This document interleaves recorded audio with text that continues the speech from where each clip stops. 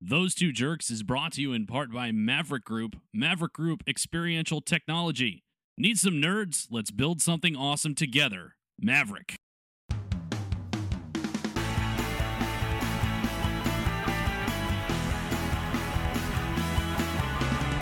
Welcome. This is Those Two Jerks, episode 138. I am your host, the Tom Alexander, and joining me, as always, the Sussman, Rick Sussman. Hi, Rick. My voice sounds not terrible, or that's right, less than normal terrible. It's about as awful as usual, and the Vucani, Chris Vu. Hi, Chris. Damn. Hey, good evening. Good evening. That's right. It is the evening of Sunday, April 29th. 9th. Thank you. 29th. Oh, that's right. Rick knows the exact day it is because yesterday was Rick's birthday. Yeah. Wait, yesterday or is it today? No, it was yesterday. It was all day Rick's yesterday. Birthday. Oh. Yesterday was Rick's birthday, and he's old now. In fairness, I was old before. Well, I'm that just is less true. young. That is true. You hit 55 the day you turned 21, I think. But you got your first legal drink and your ARP card all in the same day. Thanks. Anyway, no, yeah, you're joining the ranks of the late 30s crowd, like Chris and I. I am, and I gotta be honest. I am really not cool with that. I know, dude. 36 hit me hard too. I didn't think it would. There was some certain switch within our genes that There is. definitely after 35. I think is that a new like over the hill? I don't know if it is, but it's definitely, there's a change for sure. It definitely feels that. Yeah, way. no, I couldn't really bring myself to admit it honestly, but yeah, man, like being 36 and then at the end of that sentence you're like, oh right, I'm officially in my late 30s now. Right, exactly. Like you just sort of say it and it's like, oh god. Yeah. There are a Please, couple all things the that bad happen. tastes. 40 doesn't seem so old anymore. You're like, oh, 40 is No. so young. Why are people complaining about being 40? You really start to feel like either if you have your shit together, you're kind of like, thank God I have my shit together by now, because if I didn't, it would really be sad. And you sort of look at people that don't have their shit together by now and you're like, that's really sad. Yeah, and you go, you're still at the club? On a Thursday? Right. You are in your late 30s and you are still trolling for tail. It starts to get sad. Well, you know what's funny is just sort of happenstantially, we started watching Cheers on Netflix a couple of months ago. So we're up to season 8 now, where it's getting like really bad. But bad. If you watch all the series in a row, well, the later seasons are not as good as the early seasons, but it is still good. It's better than most things on TV. It's so difficult to watch Sam age. Oh, and yes. He's still the same guy that you started the show with. He has not grown in the slightest. But you can tell he's in his 40s now, and he's still like, yeah, I'm trying to get into bed with all these girls. Yeah. Like you are a lecherous cretin. Like, oh my god. Have you gotten to the part where he and Rebecca talk about having a kid yet? No. That gets weird. It just starts to get weird. They still haven't gotten together. Like she's with the rich guy right now. Yeah, and you'll still later on, like near the end of the show, he starts to grow up a little bit, and then it gets really weird. God. Does it? So this is first off, how does that look in not HD? Yeah, it's fine. I mean, it's just a TV show. I barely watch it out of the corner of my eye when I'm not playing on my phone anyway. Like I'm not sitting there, at the start of my day going, man, I really got to watch more Cheers. Like it's just that's kind of what I was wondering. I'm like, there's all this new content, and you go backwards to Cheers. Well, it's because like I can only watch so many episodes of Black Mirror before I just want to end it all. So. I actually I only watched episode 1 of season 3. How's the rest of it? It's a fine show, but I much prefer shows where at the end of the episode I don't contemplate Harry Carey. Like it's a better way to go for people like me. Well, it's the thing I'm starting to like about streaming is that I can fill in gaps in my cultural knowledge. Like, oh yeah, I haven't watched all of The West Wing or Cheers. Like, Yeah, there's that too. There's certainly that. Like so that was part of is a it. benefit of it, is that you can go back and you'll get more jokes on The Simpsons as you fill in your cultural knowledge. Yeah, I mean, so like The West Wing is sort of like politics is politics and stuff, though, right? Like, how does something like Cheaters really hold up? I mean, like, granted, Cheers is regarded as one of the greatest sitcoms of all time, especially in terms of honestly, the ensemble. It's still pretty funny. I had no complaints through the first 7 seasons, and I mean none. Like, if you can get through 7 seasons of and these are 24 episode seasons, so that's a lot of television that I just sat through and was like, this is great. And only now in season 8 am I starting to get a little like, maybe I could find something else to watch. But like, that's still so late into the game. That's right? a long, I mean, 7 seasons. Cheers had a good long run, and if you like The Office, if you like Parks and Rec, if you like any ensemble sitcom that's come after, it owes a debt to Cheers for sure. Indeed. But speaking of Netflix, this is a huge show, a really big show, as Ed Sullivan used to say. Really big, a really big show. As later on this episode, we're going to talk to Brian Volk-Weiss, the creator of the Netflix series The Toys That Made Us, which, as far as I'm concerned, is mandatory geek watching. If you are a geek who grew up in the late 70s, 80s, and going into next season, probably the 90s. And we're going to talk to Brian on the show in the second half of the show, so that's coming up later. But first, we have a bunch of sports stuff to get to for this week. And, of course, the first thing is, the NFL draft. We had the draft. Well, we've gone Friday, and Saturday. We've gone a couple of days without talking about the NFL, and mandatorily we're not allowed to do that. So let's get our NFL on, Tom. Right. There were some burly guys in suits that showed up at my door and asked us to stop talking about the AAF and talk about the NFL again. And we were all too easy to oblige. Yeah. I am not a fighter, so I consider myself a bit of a lover. This is how it went down. But no, the NFL draft happened. We had a historic thing happen in that 4 quarterbacks were taken in the first 10 picks. We had Baker Mayfield going first overall to the Browns. You had Sam Darnold of USC going to the Jets at 3rd. Josh Allen from Wyoming went to the Buffalo Bills. And then Josh Rosen from UCLA went to the Arizona Cardinals. And then don't forget about Lamar. Yeah, well, Lamar, those were the 4 in the top 10, which was the record. Oh, top 10 part. Lamar Jackson of Louisville went to the Vikings at number... the Ravens. I'm sorry. Yeah, it's purple. It sounds like me. You listen to me, you damn kids. It's purple. They went to the Ravens at, 32? The last pick of the first round. Pick. Yeah. So the other highlights for us, the Vikings took Mike Hughes, the UCF cornerback, at where were they? 30th overall. 28th, 28th, somewhere towards the end of the first round. Near the end of the first round. And then, of course, we had Shaquem Griffin of UCF, who's made a whole ton of positive press. If you don't know who he is, he's the linebacker who has one hand because of a childhood birth he only defect. has one hand, Tom? I know. We couldn't hear enough about it on the draft all fucking weekend, but for like there's a lot. I mean, look, the guy's extraordinary. He's an excellent player. He had the fastest 40-yard dash time at the combine. There's a lot more to talk about Shaquem Griffin than he has one hand. Like, did they announce him as world champion Shaquem Griffin? No, or national champion, but yes, but he went to the Seattle Seahawks in the 5th round, which is where his twin brother Shaquille Griffin plays. No, yes, so they'll play together once again. They played together at UCF, and they'll play together in Seattle now. Do they pound their fists and turn into some sort of object that comes at a time of need, like the Wonder Twins?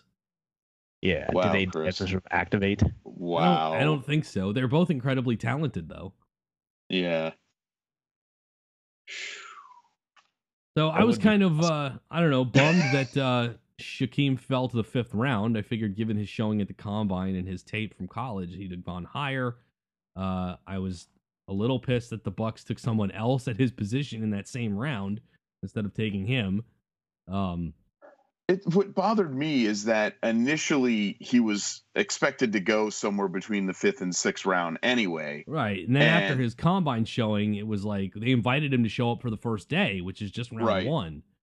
And he didn't But go obviously, in it round was 1. that was just the NFL doing its best NFL impression Yeah. and saying, "Yeah, come to the first day. You'll want this. You'll want to be here for this." Well, it's also like, hey, look at us. We invited the kid with one hand because we think he's going to go high. Right. Never mind the fact that the reason you're actually doing it is just for the the gimmick. Right. And the story. Because he How was many- one of the how many stories rounds of are the there? draft. 7. And he went 5th. Okay. I mean, will he play? Just out of curiosity, He'll like- play on special teams this rookie year, and he'll be back up on defense. And if he develops, he'll probably have a shot at a starting job in year 2 or year 3. Okay. His brother's a starter now. His brother started as a rookie. What does he play? What he's position? a cornerback, so also on defense, but different spot on the field. No, my biggest gripe was just that I don't know why they bothered inviting him. Like that, to me, that was just kind of just a dick move. It was the NFL, hey, it's TV. I mean, it's a made for television event. You got to look at it that way. This was the first time it was also on network television. It was on Fox. Is that a network? Is that a real network? I mean, it's considered a network. It's on free over the air, so it's a broadcast network. It is network-esque. Yeah, it has Gotham. I guess that makes it a network. The Batman show without Batman, sort of. Mostly. And now teenage Batman, sort of. He's aged that much. We in can't call him Batman. like 2 seasons. It's been on for 4 or 5. Oh wow. Okay. Yeah, I don't know where the time went, to be honest with you. No one was paying attention and nobody cared. No. I'm amazed that it's still on. To be honest, I am too. Well, there are a lot of people who love it. I just couldn't get into it, and apparently it's on the bubble for next season where they're not sure. Oh if they're picking it no! up. Whatever will we do? Well, they listen to the fans and turn the one comedian guy into the Joker. So, But maybe he's not the Joker, or maybe I don't even. want Is to he know. one of Why the are we three doing they're gonna Jokers? stick around with it forever. Oh my God! Tom, write this shit for God's sake. All right. Well, I guess I'll pick it back up here. Rick, how did you feel about the Vikings draft, or did you even care? I felt that the Vikings drafted. Okay. We outside of that one time where we as a show got together and watched the draft together, Sure. which was a lot of fun. I have no interest in the draft. It doesn't mean anything to me. I know a lot of teams consider it an opportunity for them to get back in the saddle, and a lot of fandom believe that, hey, now's our chance and all this other stuff. That's And the thing. If you're a fan of the Browns, Jets, Lions, Bills, this is your Super Bowl. It doesn't really, the hope doesn't get any higher than it is on draft day for you. Right. How often does it really pay off, though? I mean, like they, as GMs and whatever, who are making who makes the final decision? The of GM and the coach, mostly the GM and the coach sort of together, right? Like, yeah. I'm kind of curious as to like how often. You said that it's like 7 rounds. Like, let's say people who pick in the first 4, right? Because it's the upper half of it. How often does that pay off, and it really turns around a team? It happens if you choose well. There's a lot of luck involved. I would say Andrew Luck. the batting average is probably below 500, but that's only because of the I guess it number would of be teams worse, that make right, the if it playoffs wasn't. and the number of guys chosen. But it's I mean, you can turn a team around if you have a good draft. You can turn a team around in a year. It doesn't happen a lot, but it happens. If you look at the example that's glaring to me is the Bucks in the mid '90s when they were awful. Tony Dungy gets there, and in one draft they brought in Warren Sapp, Warwick Dunn, and Mike Allstott, I think, No, Allstott came in the same draft as Derek Brooks. Excuse me. It was Rondé Your Barber. favorite player. Rondé Barber, Warren Sapp, and Warwick Dunn all came in the same draft. And one of those guys is in the Hall of Fame. Well, of those two drafts, two of those guys are in the Hall of Fame. There's at least one more that probably deserves to be there. And it turned the franchise around for a decade. They went from a loser to a winner pretty quick. So it can happen, but it's also luck. You That's pick what I'm guys. saying. Like, is it basically fantasy football picking? In a sense, yes. I mean, you can scout guys all you want and watch tape, but you never really know how they're going to perform till they get on the field. So yeah, it's a crapshoot in a lot of ways. There is one way you can hedge your bet, though. Believe it or not, it's What's actually that? really easy. You don't take a rookie quarterback 17 years in a row. No one's done that. The Browns are getting close. No, they're not. How many times have the Browns drafted a quarterback In the first round? Yeah, In the first round? with the number one overall pick. Well, no, that's specific with the number one pick. They've only done that twice. Tim Couch and Baker Winner. Mayfield. But Possible in winner. the first round, it's happened a lot. Tim Couch, Brandon Weeden, Brady Quinn, Baker Mayfield now. I'm sure I'm forgetting somebody. Well, but the Browns, they do this. They have this desire. I don't know. Maybe I Look, don't know how you draft a quarterback if you're the Browns in the start of your need one. draft. You got to have one. And, Yeah, but- the conventional wisdom is the quarterback is the most important position. If there's a guy available that you think is going to be your franchise guy, you take him as soon as you can take him. Yeah, but every that's what I time did the with Browns, my fantasy football team. Exactly. Yeah. Hey, he took Tom Brady, who was the MVP this year. So yeah, I don't know. I if you offered me Tom Brady or you offered me an unknown, I'd probably take Tom Brady too. I'm not saying Baker Mayfield may not end up being Tom Brady. He could be. I am saying, however, that right now, I know that there's a running back who could change your team. And they chose. Are you talking about Saquon Barkley, Yeah, who went second overall to the Giants? right. Thus, and by doing so, Eli Manning suddenly is the most comfortable, quarterback in the NFL. Well, here's the thing. I forgot about Johnny Manziel. That's another first round Browns quarterback. Oh, how could we forget about Johnny Manning? We just talked about that draft. We did. Anyway, here's what I heard happened. The Browns had the first pick and the fourth pick. No one thought Baker Mayfield was going to be the first quarterback chosen in the draft. It was looking like it was going to be Sam Darnold or Josh Rosen. And the Browns sort of started a smokescreen, making it seem like they were going to take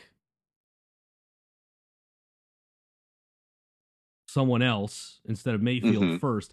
The thinking was that Mayfield was going to be there at 4, so that they were going to take Saquon first, and that, okay, so then the Giants take Darnold and who I can't remember who was at 3 before the Jets moved into 3, takes Rosen or vice versa.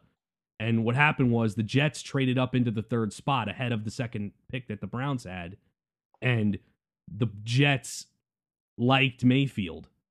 So the Mayfield being the guy the Browns wanted, they couldn't wait until 4 to get him, so they had to take him first, and then Barkley just wasn't there when their second pick came around. But their intention was to take both of them.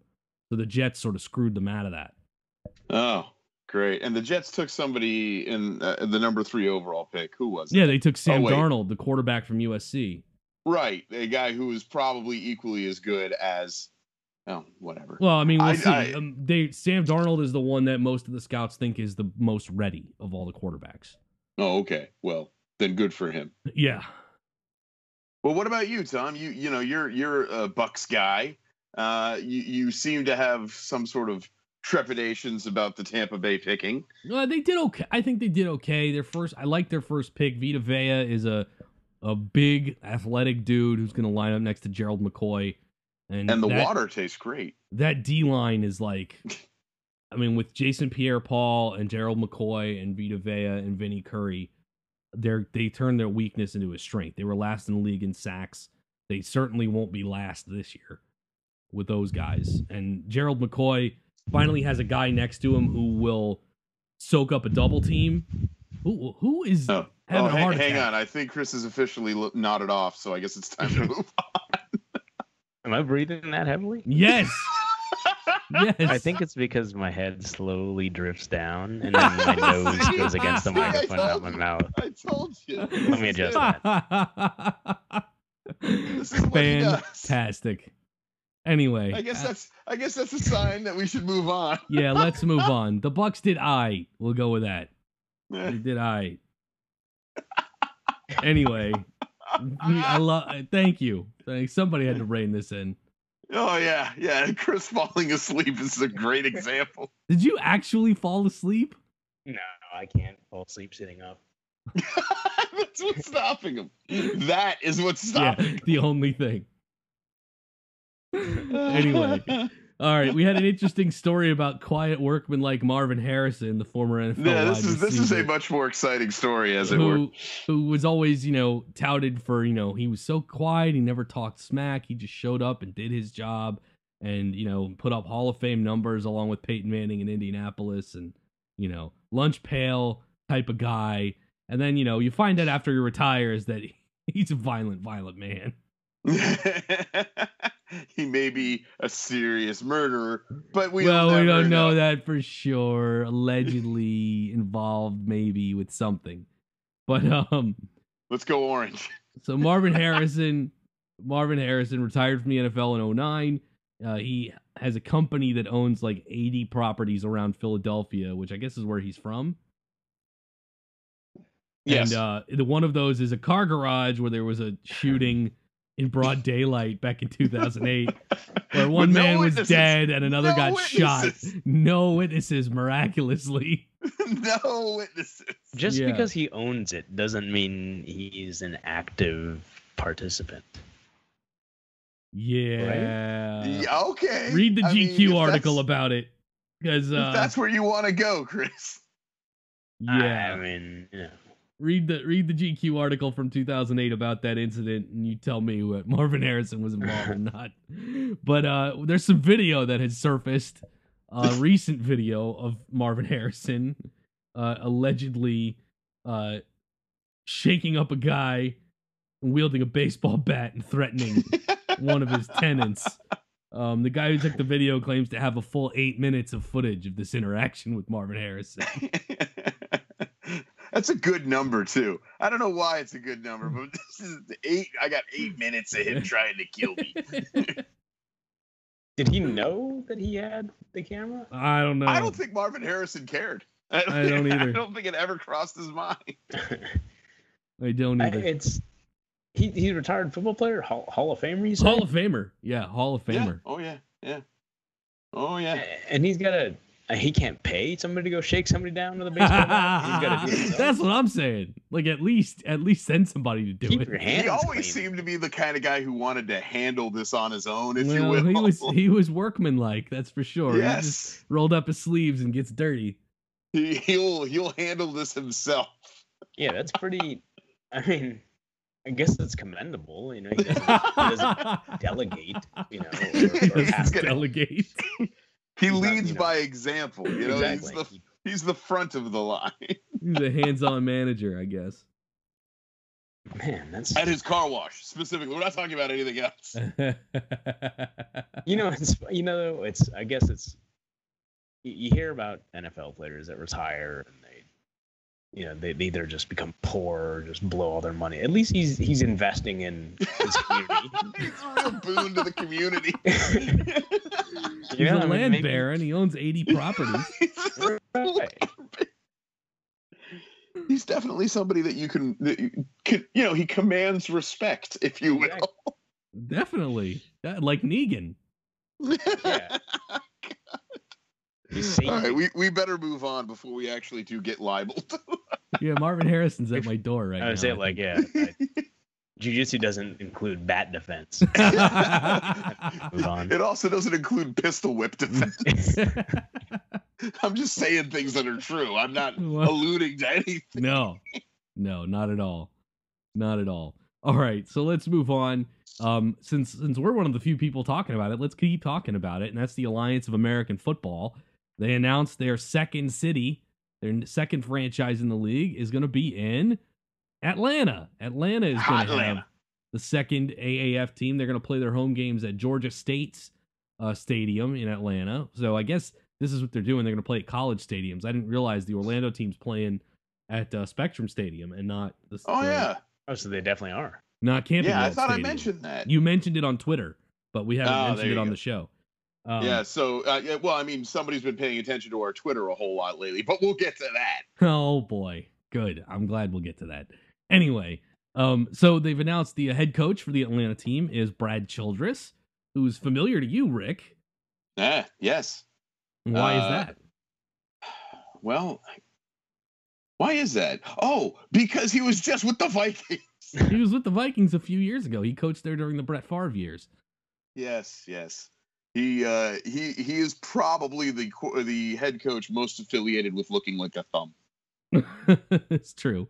And his offensive coordinator is going to be Atlanta football icon Michael Vick. And pet owner enthusiast. I was saying, like, Aw. He paid his debt to society. I didn't say he didn't. Am I wrong with my statement? Oh Lord, let's not even go there. Let's just hope that the Atlanta team's nickname is not anything involving a canine.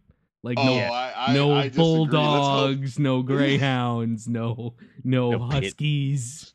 like, I think the pit bulls would be fine. Wow, I don't but, know. so he was obviously a very good player. Yes, Yes.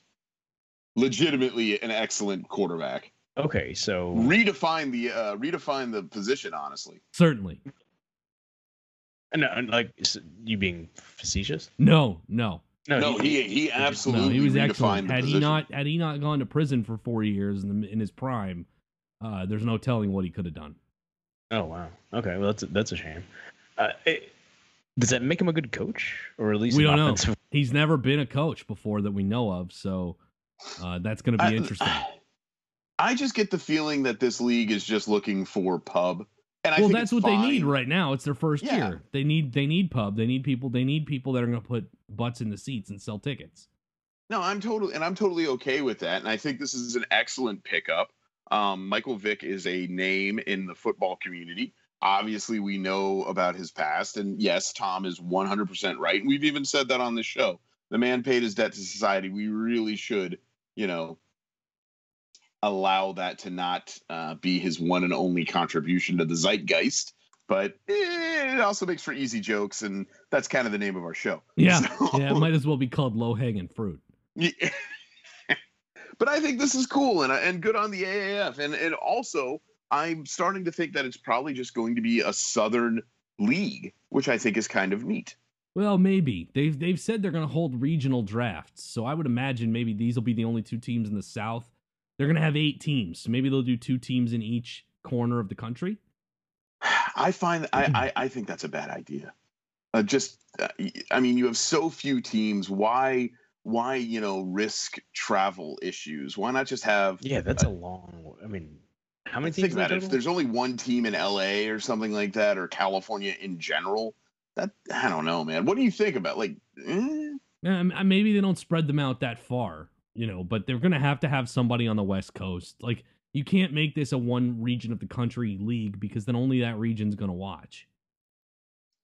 And you Maybe don't grow a initially that's league the that big way. cities too. I mean, not that Orlando's all that big, but I mean, like you gotta you gotta go to like Texas, right? Like that's Yeah, a I mean, must. but Yeah. Orlando is the biggest media market in the country without an NFL team. True. Okay. So it was, made sense for them to come here. Atlanta obviously has an NFL team, but it's it's the South, which is hungry for football, and they'll be able to bring in a lot of guys from Georgia State and Georgia Tech and Georgia that don't go to the NFL to play. So they'll be able to bring in a lot of SEC guys in general. I wouldn't they be could- surprised if they throw a team in, I don't know, Birmingham. I think Chris is right. Somewhere in Texas, San Antonio, maybe. No, definitely. I had a thought that maybe what they could be considering is sort of hugging the southern part of the country. Possibly. Because then you could get to Arizona, you could get to Texas, you can get to St. Louis would be a good spot for a team. They just lost one. Yeah, but then you got to go to St. Louis. Yeah, but I mean, Missouri's not all that. I mean, University of Missouri's in the SEC, so they're the South, aren't they? Shut up. Just shut up.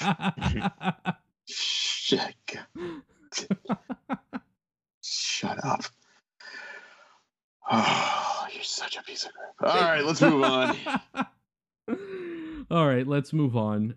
Let's see. We're short on time, so we're gonna fast forward to a baseball story now because I want to pick up this thread from last week, and that is last time we told you that Anthony Rizzo of the Cubs wants to shorten the Major League Baseball season.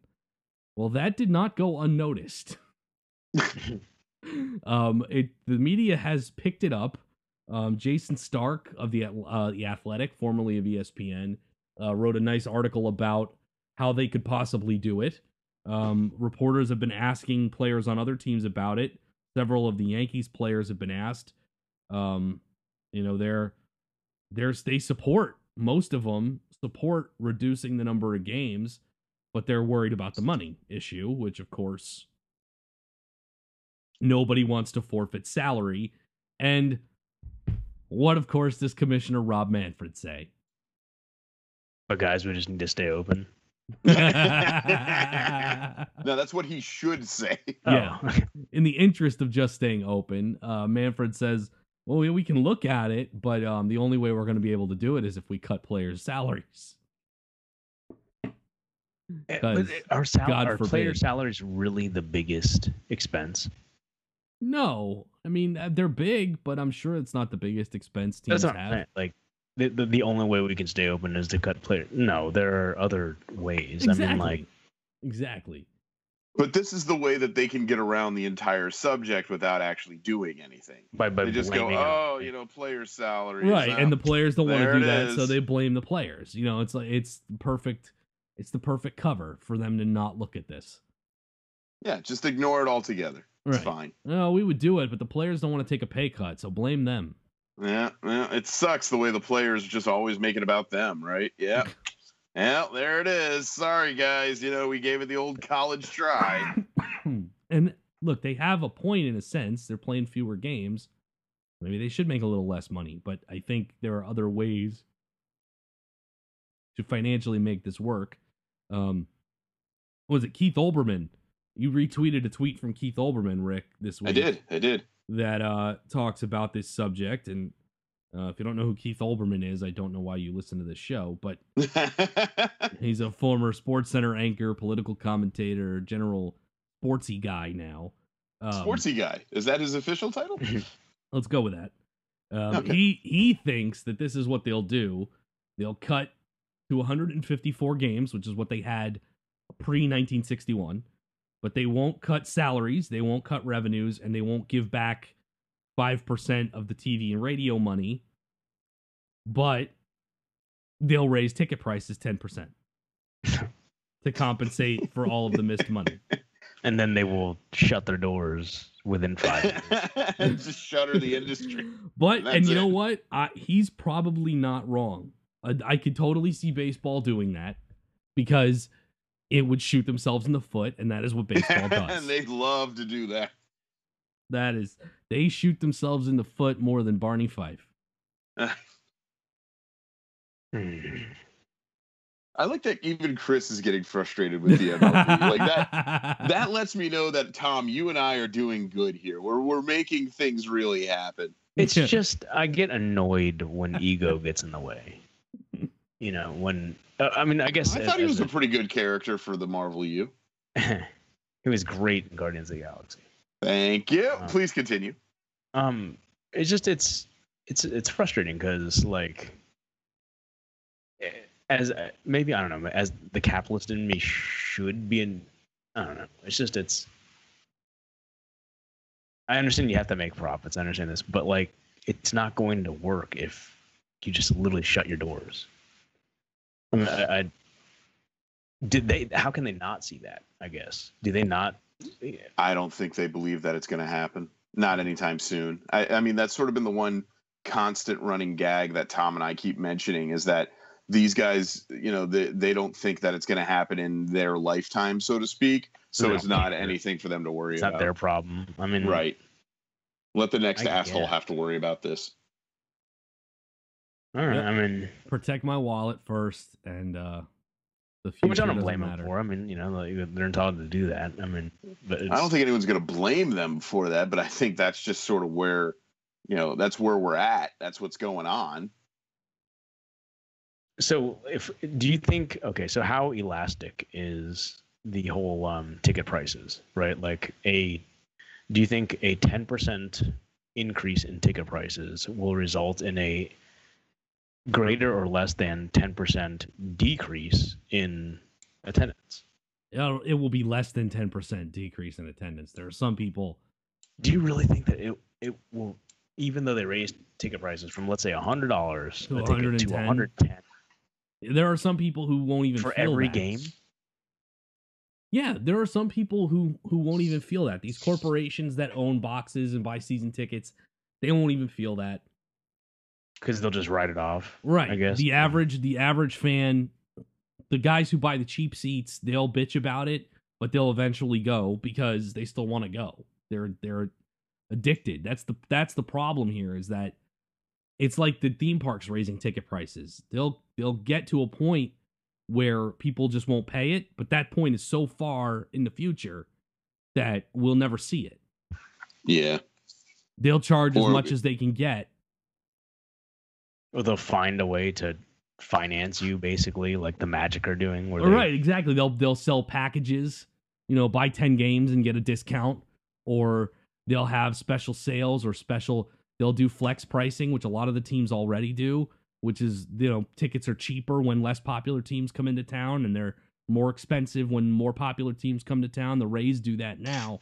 You pay premium prices when the Red Sox, the Yankees, the Dodgers, those kind of teams come to town, but you pay less when the Minnesota Twins or the Marlins or whoever comes to town. Or if they have a game against themselves in some sort of split squad. Oh God, yeah. So teams already do that. It's, and again, there'll be fewer games, so they'll argue that, well, it's supply and demand. The supply went down, so the demand goes up. We can, we need to charge more. Yeah, I get it. I mean, if that's the case and they don't lose attendance because of that, then good on them. Then that is the good solution, because everybody benefits, I guess, except for the consumer. Well, that's the problem. And that's I think what Olbermann's point is the way that they will make this work is they will screw the consumer. They will screw the little guy. The rich guys will take no less money. The TV networks, the billionaires who own the teams, the players, not one of them will lose a cent. The little guy will foot the bill for it. America. I guess as long as they're willing to pay for it, I mean, that's okay. I mean, they should print that slogan on the back of our money. The little guy will pay for it. Yeah. As long as they're willing to pay for it. That's a shame. I mean, it is, but it speaks to this sort of like arrogance and the elitism. I don't know. I guess it's not really elitist. Well, I mean, and hang on. Let's not signal the end of days just yet, even though that is my primary go-to line.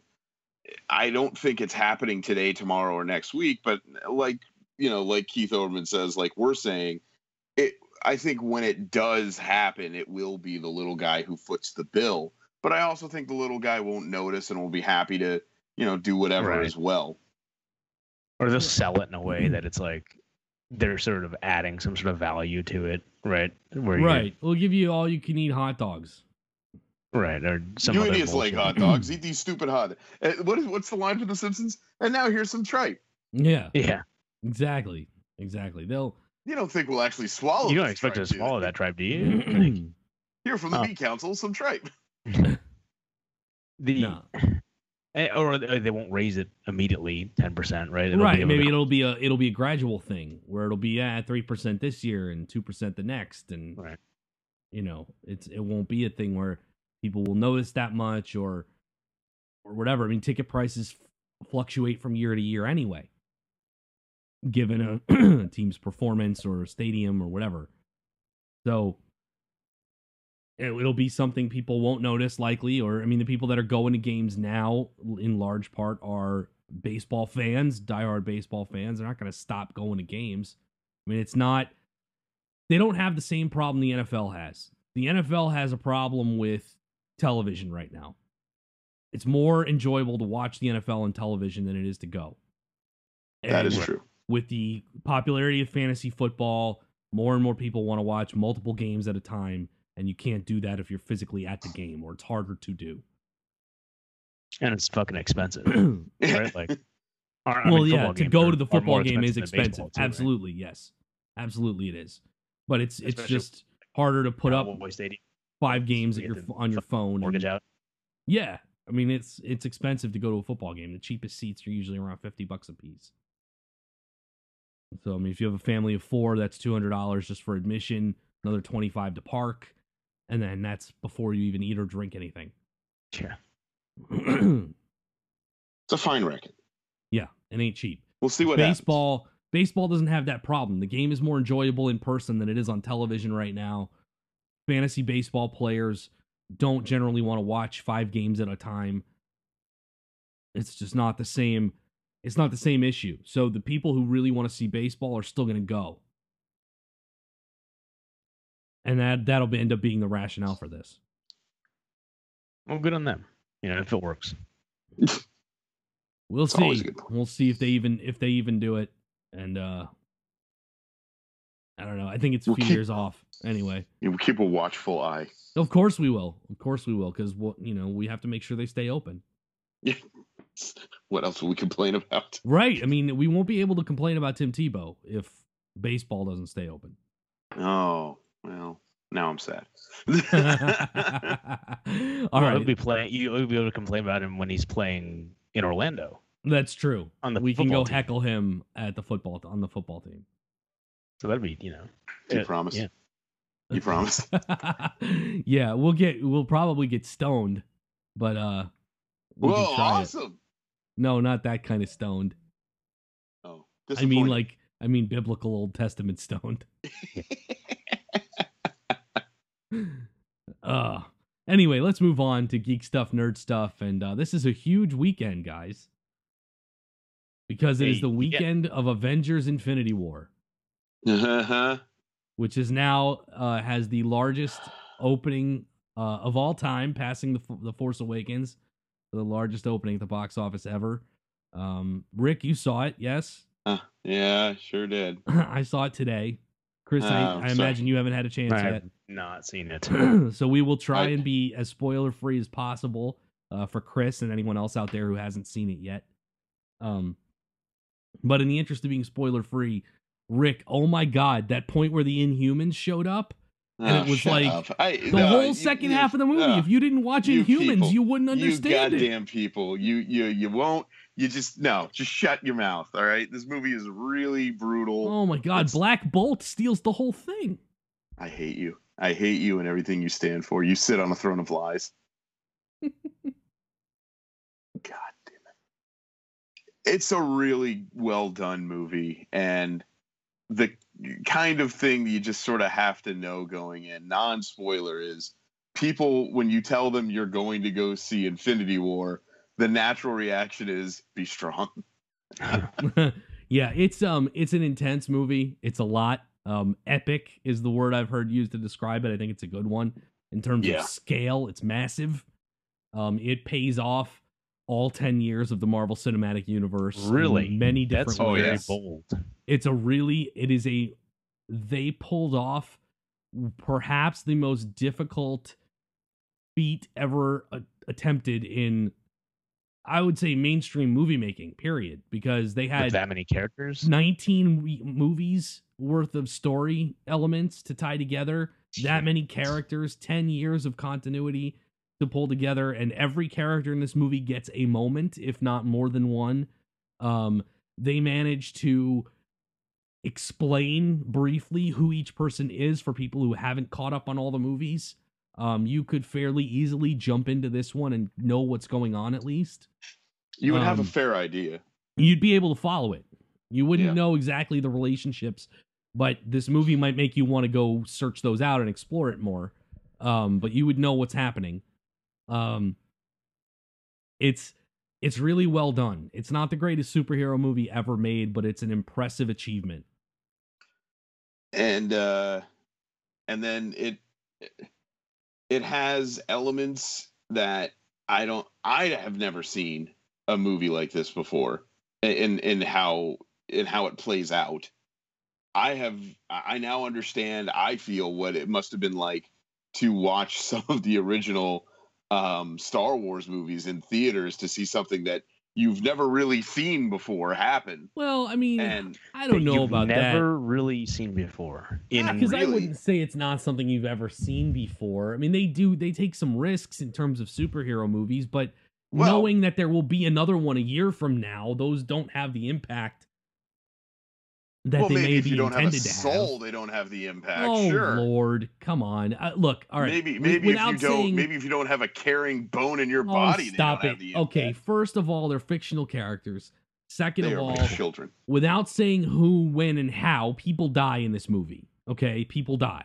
It's a war. People die. But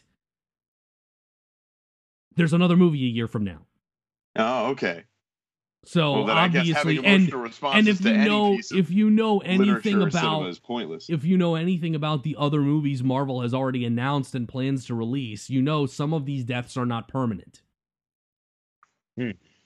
And anytime the stones are involved, Exactly. That These kinda- stones can change reality, time, and space. yeah, I mean, Or anytime life. those are involved, and it's comic books, souls. obviously some of these deaths might be permanent.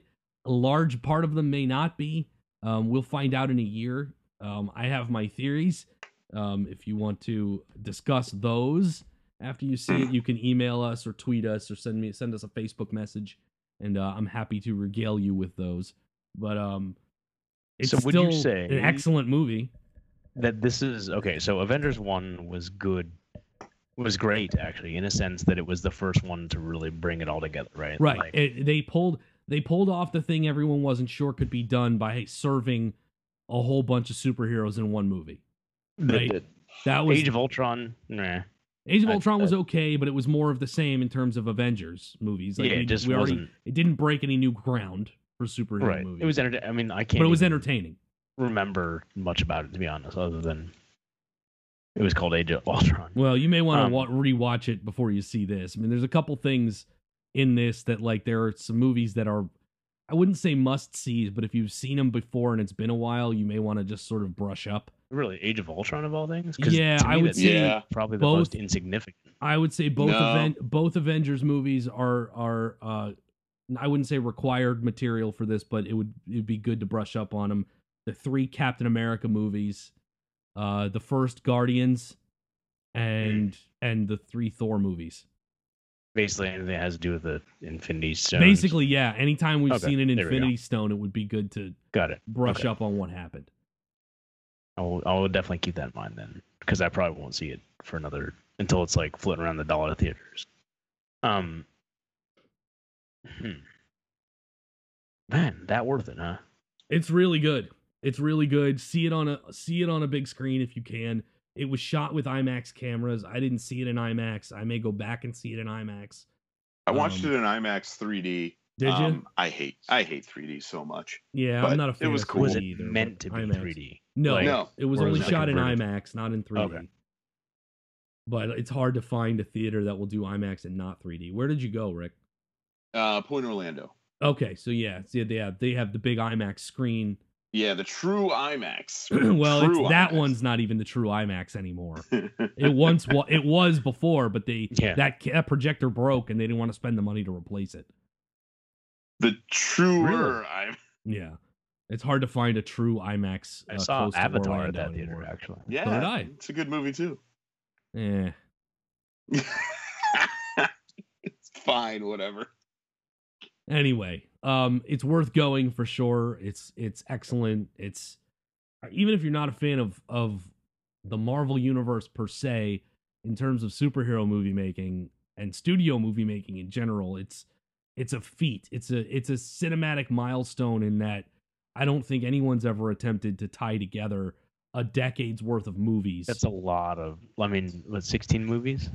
18, I think. This is number 19, I want to say. Somewhere around there, yeah. It's a lot of movies. That's my. I mean, obviously they did well because you guys are talking very, very highly of it right now. But is it one of these things where, at some point, when they start to like tie things together, I mean, you just have to constantly see flashbacks?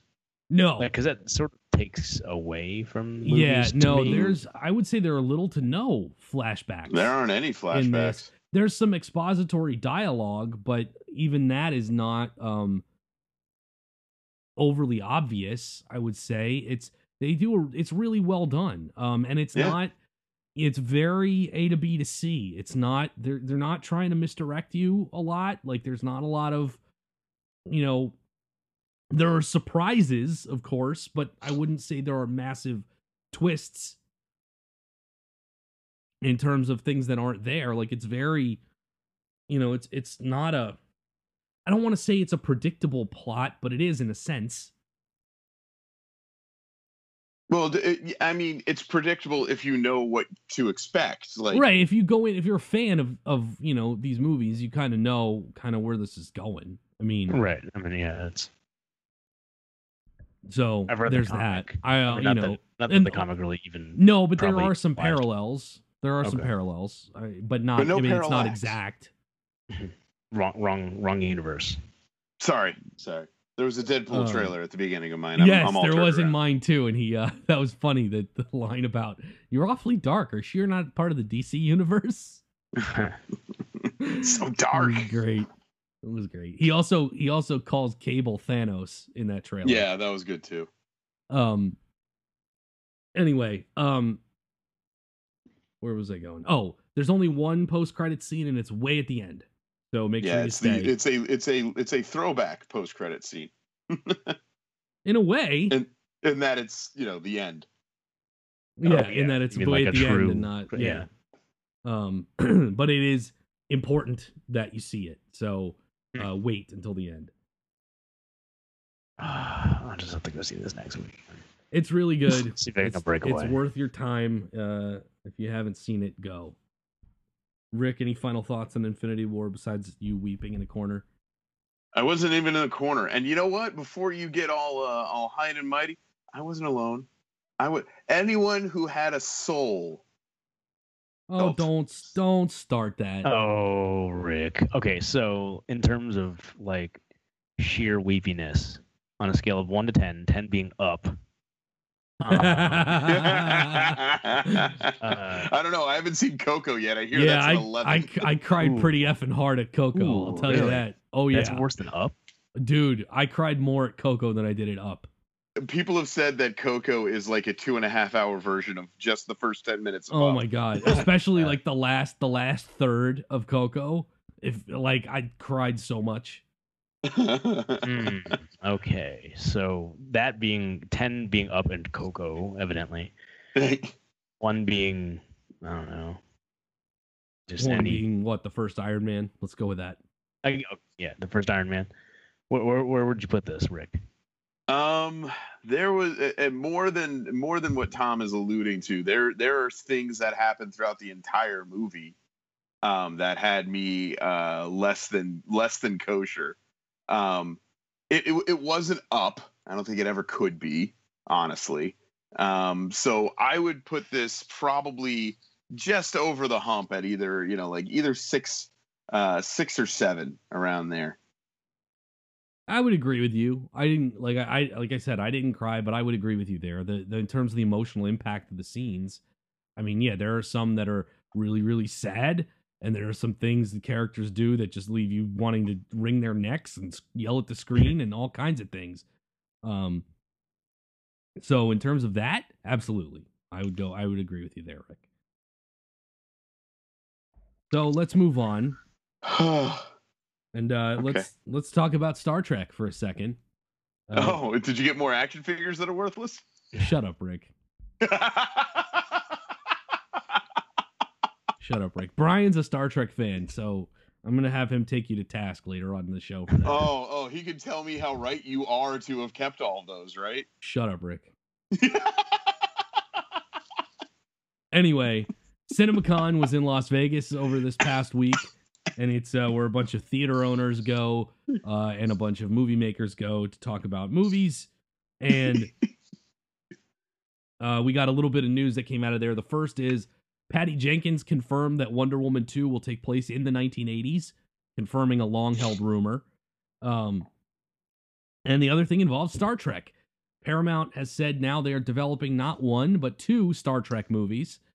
The next one would be a sequel, a 4th installment in the Chris Pine, Zachary Quinto, Abrams verse. Yeah, I was going to say, just call it the Abrams verse. Yeah, that's what most people call it, or the Kelvin timeline. And then the other is the one we've talked about before that Quentin Tarantino is developing that no one has any fucking clue what it's going to be. Or care. You forgot about care. Okay, yeah. I care in that it's going to be terrible. That's what I care. But anyway, the thing is, with the 4th installment in the Abramsverse series, they've announced who the director is, and it is a history-making one. S.J. Clarkson is going to direct the 4th Star Trek film, and if you don't know who S.J. Clarkson is, she has worked mostly in television. She's directed episodes of Heroes, Dexter, Jessica Jones. She directed The Defenders for Netflix. But the key word is she. She's the first woman to direct a Star Trek film. Ever? Ever. Wow. I didn't Ever. actually know that. Yes. Through, this would be 14 films. This will be the 14th. She's the first female. So that's kind of sad, right? Like a little bit. Yeah, it is a little sad, especially given that, Star Trek was supposed to have this example of inclusion. Movies, and no they're all women. sort of very different too, right? Like In a sense, yeah, I would say. they're all because there and they have cover been different directors generations. and they've covered different generations, and yeah. and they're all very different. Like from what First Contact on was it a very different feel than the first 6. Sure. And then after what was that, like Nemesis and Insurrection, those were very, very different than the sort of the Next Generation casted ones. And in all that, there wasn't a woman. No women until now. And the other little bit of news is Chris Hemsworth is going to be back as Captain Kirk's dad for this movie somehow, even though he died in the first Chris Pine. Are they going to finally take my idea and do the whole thing about the ribbon? Like, you remember when I fixed Star Trek that one time in like 5 minutes? I sort of remember that. Yeah, I have to go back and listen to the tape, but I do sort of remember that. And I would imagine it's going to involve some kind of time travel because he's going to be his dead dad. Definitely, yeah. He died when Kirk was a kid, right? Yeah, when he died the day Kirk was born. Yeah, because future Romulans attacked. That's what set off this whole timeline, was the fact that Kirk's dad gets killed, and that's what set off the alternate universe. Is in the original timeline, Kirk's dad didn't die. So that somehow leads I don't to know why that always makes me somehow laugh. leads to them developing more powerful ships earlier and changing the whole ranking system and uniforms and all kinds of things. Fine, whatever. That was the flashpoint. Don't seem terribly convinced. Like that was was it like the opposite of Wally West, or not Wally West? Barry Allen saving Allen's his mom. That whole deal. Yeah, she survives, and suddenly Thomas Wayne is Batman now. Yeah, and then just that minor thing, and all right. Oh, speaking of, I know this wasn't on the docket, but you just reminded me, so thank you. Are you guys up to date on what's going on with the Bat-Cat marriage? I heard they got married. I am aware of it. Yeah. So would you be interested to know that we are in another parallel universe timeline for Batman once again? Oh, Christ. Are we really? Is Grant Morrison involved? No. So what happens is Booster goes back in time No, of course. to give Batman his wedding present, which is he goes back in time to stop his parents from getting killed. Are you serious? Who did this? This Booster is Gold. currently going on in DC Comics Batman. And in doing so, the timeline has altered, Of course. as is wont to do. And we have a new Batman who kills. Oh, and do we know who it is yet? Yeah, it's Dick Grayson. I figured it would be. And that's all I know because I'm a little behind, but I saw that and I hadn't planned on bringing it up, but you reminded me, so I thought I'd. Fuck that. Like, just all kinds of just actual fuck. God damn it. What's weird though is they just did this kind of same thing with what was her where Catbird was her name when Catwoman was a good like there was the Gothamtopia storyline. Oh God. Anyway, Can you guys hear that? Can you hear that? No. That's No way. squeaking. No. You can't hear that? No. Oh, that's me using this old timey drill to take out one of my eyeballs right now.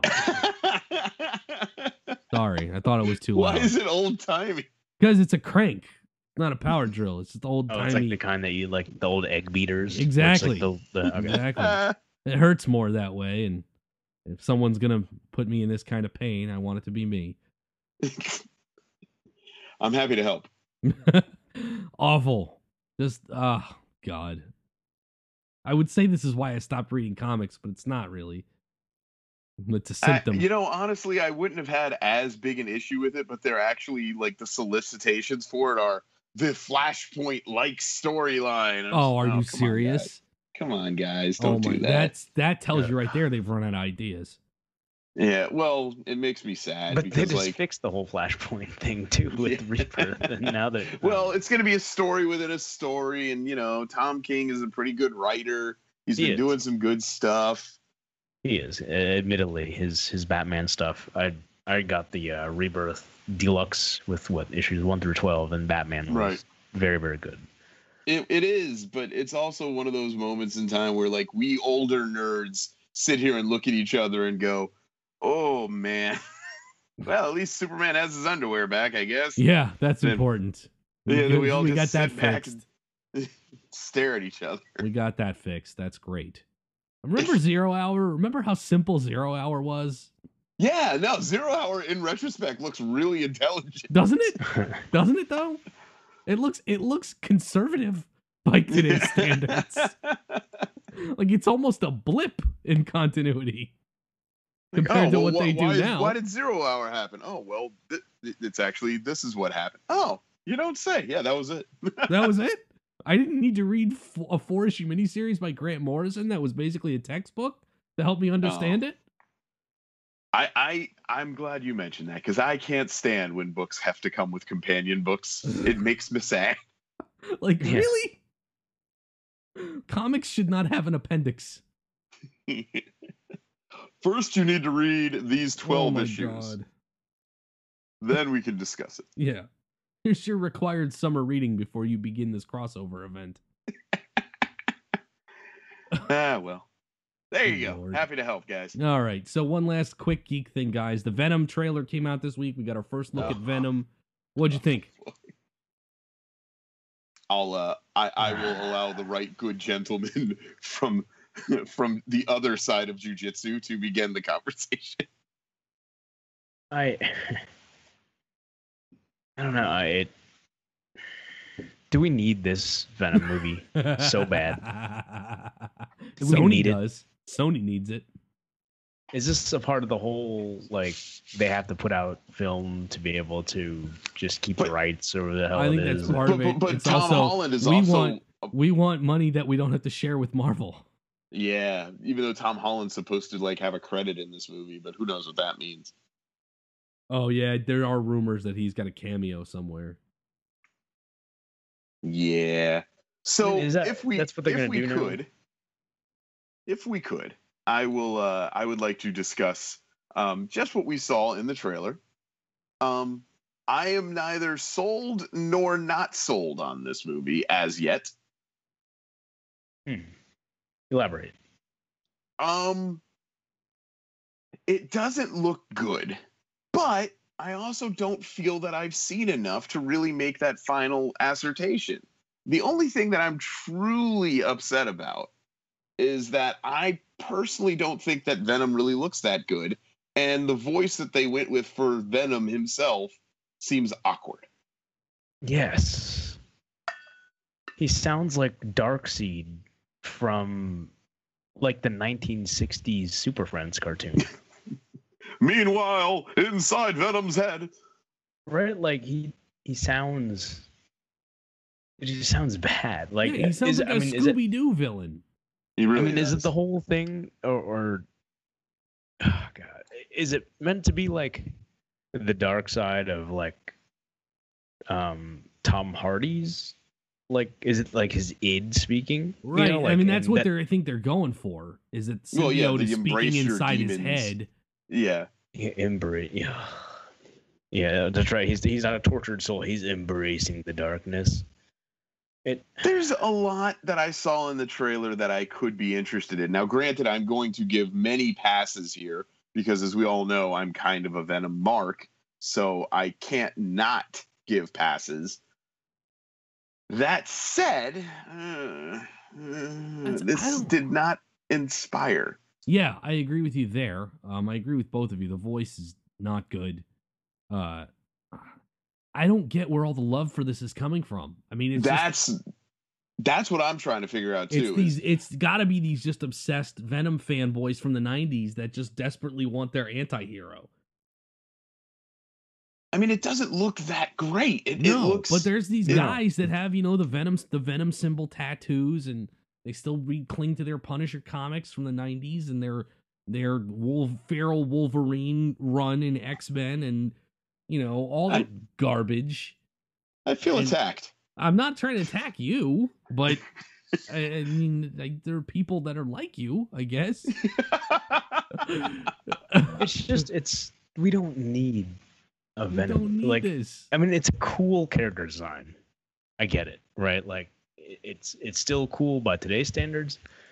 I'm not sure it's cool enough to translate to real life, though. Well, I'm not ready to throw the baby out with the bathwater just yet, and I freely admit that's probably because I'm a big Venom guy, and we all know it. However, what my concern more than anything was what my comes from how many people, like Tom was saying, thought that this was fantastic, and I didn't feel that way. And I was trying to figure out what was I missing? Why didn't I get there? Because you're not 13. Yeah, but people who are way beyond 13 think that this is cool as shit. Because they still think like they're 13. I don't know. Maybe you're right. Maybe that's all that's going on here is just that we're not into it. It's not us. But I don't know why people love it so much, and I'd like to know. I'd like to know what I'm missing here, why I'm missing it. Yeah, perhaps. I'd be curious to know too. And you know what? If you're one of those out there and you thought the Venom trailer was really cool and you're all excited, let us know why. Email us or tweet us or send us a Facebook comment.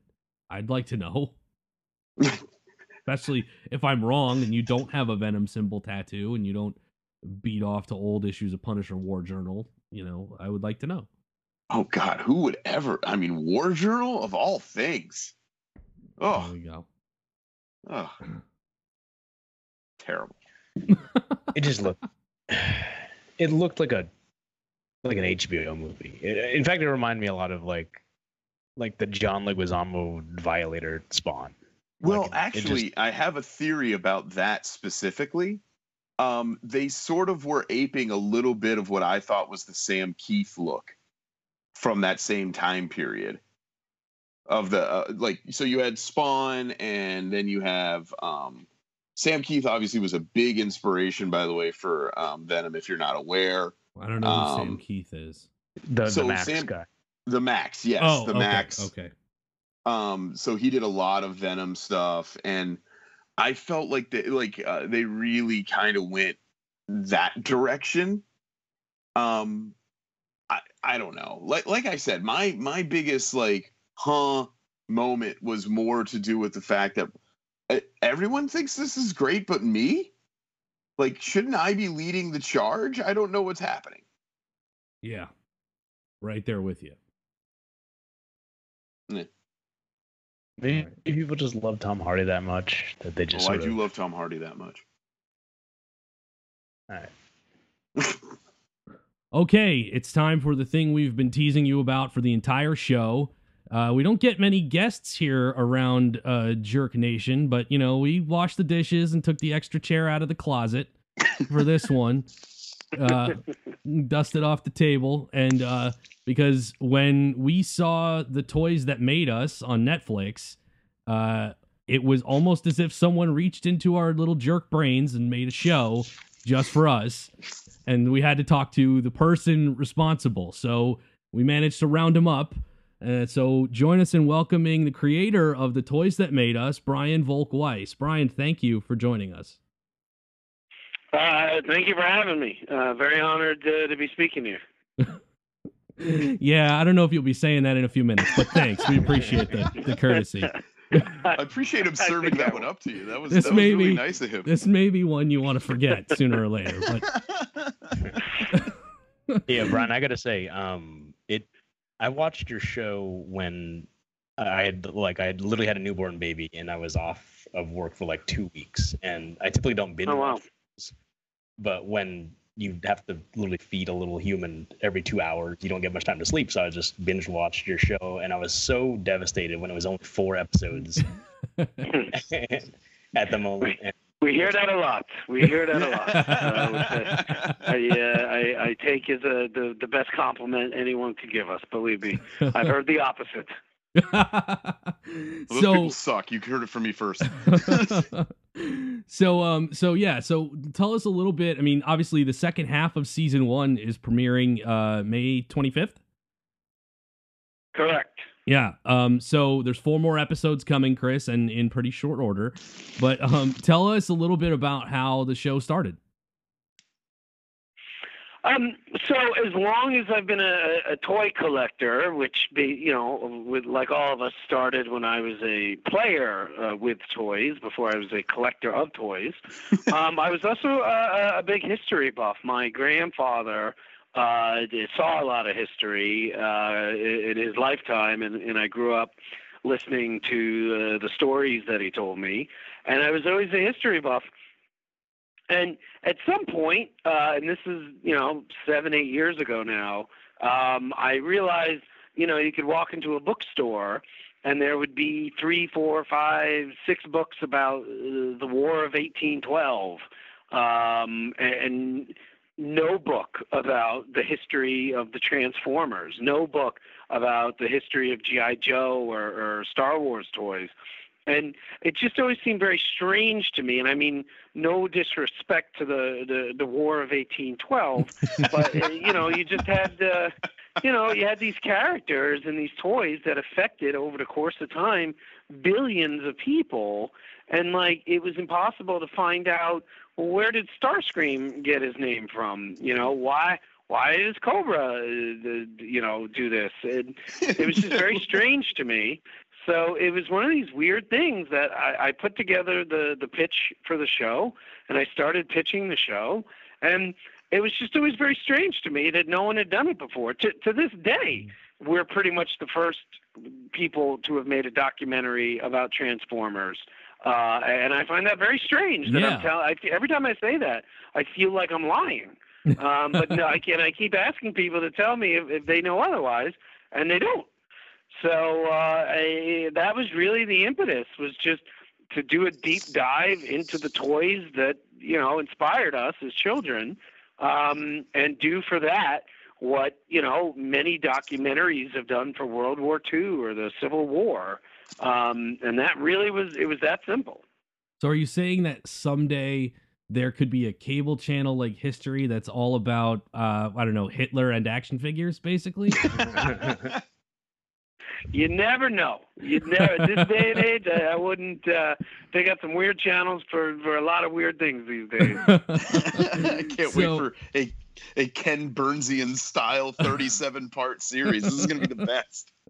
So when you never know. When you initially put the pitch together, did you think about one toy line in particular, or was it all four of these at once? How did that come together? Star Wars was always the lead toy. That was my favorite toy. It was also the toy I knew the most about. And it was also one that I thought affected the most amount of people. I'm almost 42, so my age. And then, we built the deck out, and it had, to be completely honest with you, it really had all the toys that ended up in season 1. I'm pretty sure were in the original deck, except I think we had 10 in the original deck, and the first season of toys was 8. So there were 2 that we had to remove, but we really did what we were planning on doing. Okay, so now the obvious question is, what were the 2 you had to remove? Yeah. If I remember correctly, it was Teenage Mutant Ninja Turtles and My Little Pony. That makes sense. Come on. Oh, come on. Yeah, Ninja Turtles was Rick's big one as a kid. Oh. He's hurting himself now. I don't want to give away any secrets, but hopefully Rich will have a good Saturday morning in the near future. That's all we can ever hope for, is that a good Saturday morning. You know what? Amen. Amen. That was 100% accurate. So you said you pitched it a lot of different places. At what point did Netflix? I pitched it everywhere. Yeah, I pitched it everywhere for almost 7 years. Yeah, wow. Everywhere. Wow. And Netflix said yes.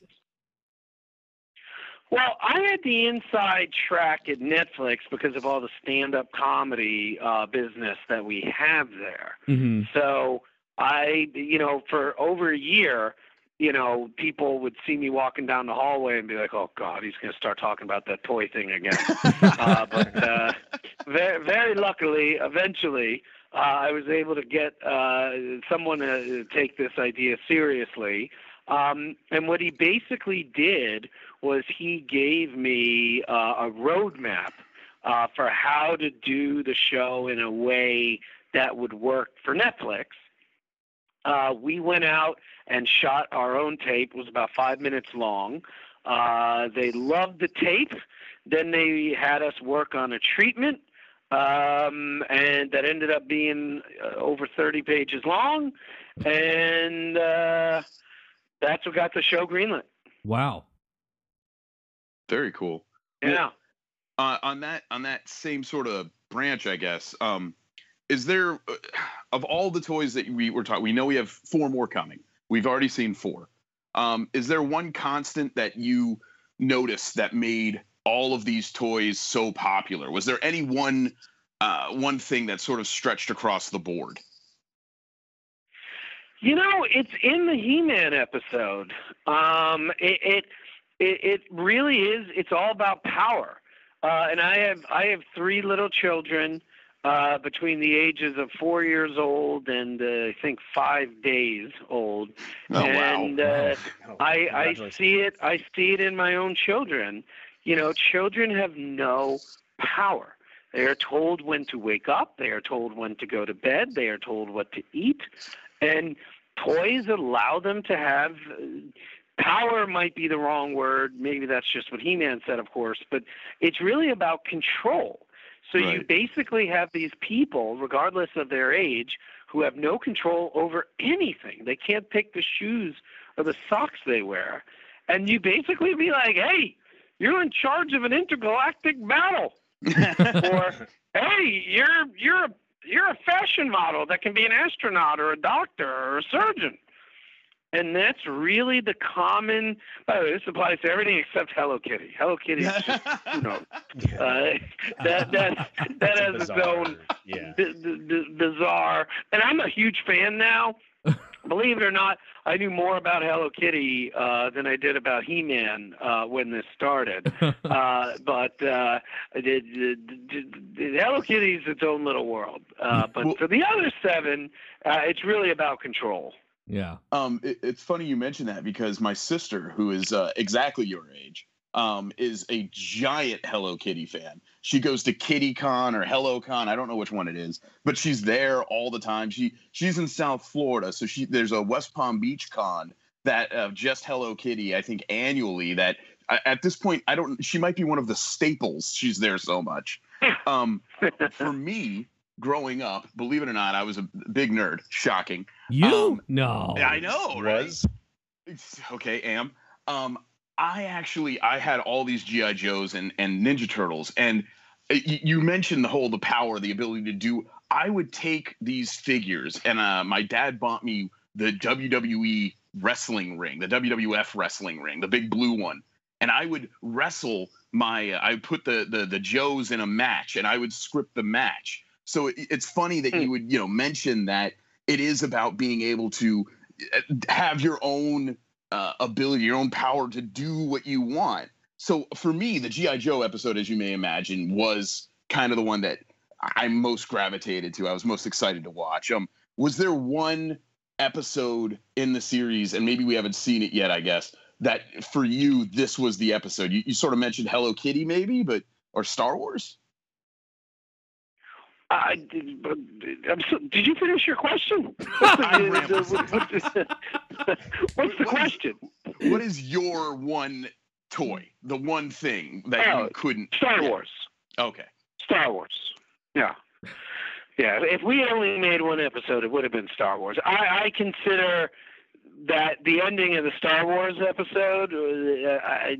I consider that to be one of the greatest moments of my entire life, was walking around with those guys. And, going back to selling the show, that was always the way I pitched the show, was like, it's like you could go to Gettysburg and there's like a tree with like cannonballs in it. And people are like, 180 years ago, this is where these and nothing is left of the battle, but there's this tree that has metal balls in it that if you weren't told what it was, you wouldn't know.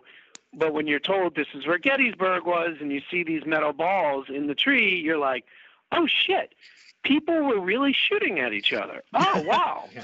And that was what I feel we conveyed well in the Star Wars episode. It was, just taking these 2 older guys who had their amazing moments 30, 40 years earlier and going back and just reimagining what it looked like at that time and walking around with them.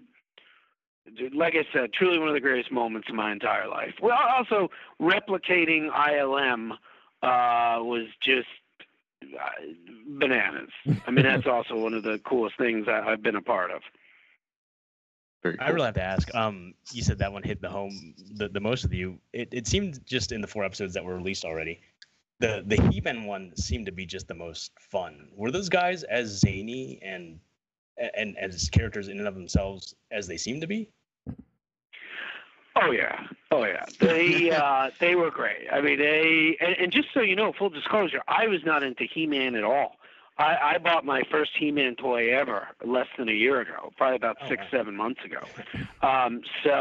It was all really new to me, learning about the information. But, the other thing which happened, which was really, just speaking outside of the show, very interesting, there's a huge, angry, dark fight between a lot of those gentlemen. And I don't know if it's due to my background in comedy. I don't know if it's just my personality, but I didn't want to do that story and I didn't want to do that show. So there's another documentary about He-Man, which I have not seen, that is apparently all about the feud between these three guys, primarily two, but actually three guys who all like to take a lot of credit for stuff. And we made a conscious effort. You know, we would interview them, and they would definitely say angry, crazy, mean, dark things, and we just didn't put that in the show. We found the stuff that was telling the story, but was humorous and nice. And many times in the interviews, you know, there would be moments where it would start to head dark, and I'd be like, "No, whoa, we're not Geraldo Rivera. And every other show I've done in my entire career, I have encouraged darkness. I have encouraged anger. I have encouraged crying. But on this show, which is about fucking toys, like this isn't the show to be dark. Like this is the show to make people feel good. So to answer your question, and if I'm rambling, I apologize. But we just really tried to tell the truth and tell the story accurately, but not have it become about bitter old men, but have it be about, you know, people looking back fondly on their golden years. Now, I got that sense, especially from the Barbie episode. There's a lot of there's like almost a soap opera or its own little movie built into the creation of Barbie, especially the things that happened in later years. That was especially the cutthroatness. Yeah, those characters were pretty interesting in and of themselves. They were like cut right out of Dynasty or something. Well, one of my favorite people we interviewed over 300 people for the first 8 episodes. Wow. And truly, she's either, I don't want to say who's my favorite, but one of my favorite people, top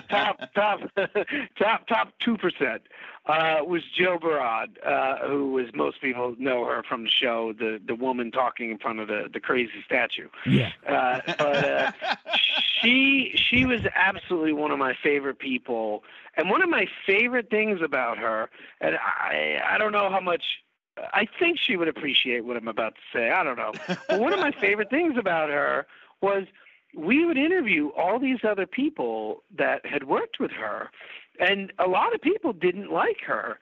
And what I loved about, what I thought was so funny was so many of these people that had worked with her and didn't like her, all of them said, oh, if Jill was still there, Bratz would have lasted 4 months. Like every single one of them who would spend an hour trashing her would then be like, oh yeah, Barbie would still be the #1 toy in the world if Jill was in charge, which I just thought was so interesting about human beings in general, but Jill in particular. But she was amazing. And the other thing I also thought was wonderful about her was very rarely, and I, you know, doing what I do, I've interviewed a lot of people all over the place, different levels of whatever. And she was one of the most successful people I have ever interviewed who literally just answered every question with no filter. It was like, oh yeah, like just no, generally you don't get that from a former CEO. Yeah. And it was really cool. Really, really cool. I really have to ask too. I just kind of speaking back to Rick's statement about G.I. Joe, and that was a huge part of it. It was more of a ramble, but I appreciate that, Chris. Thank you. I grew up with a huge G.I. Joe was a huge part of my life as well, and Ninja Turtles. But you know, I think in the 80s there was the whole Reagan thing, and it was the Cold War going on, and it really instilled this like sense of like patriotism. So it like sort of fueled the G.I. Joe craze along with the TV show. This kind of leads to my next question, actually. You know, there's the cartoon, the comic, and a very, very successful toy line with G.I. Joe. They're not super successful now. I mean, like, I feel as though G.I. Joe collectors at this point, it's sort of people our age kind of going back and finding the ones that they miss and that sort of thing. Why do you think G.I. Joe hasn't really come back the way, you know, other toys have? Like, you know, Turtles have stayed pretty relevant with movies and cartoons, but G.I. Joe's sort of fallen by the wayside. I think first of all, that's a really, really good question. I have not been asked that before. I think that G.I. Joe, it's a really interesting story, some of which did not make it into the episode. But, you know, when Hasbro bought Kenner, the good news was, which continues to be good news up until this very day, they got Star Wars.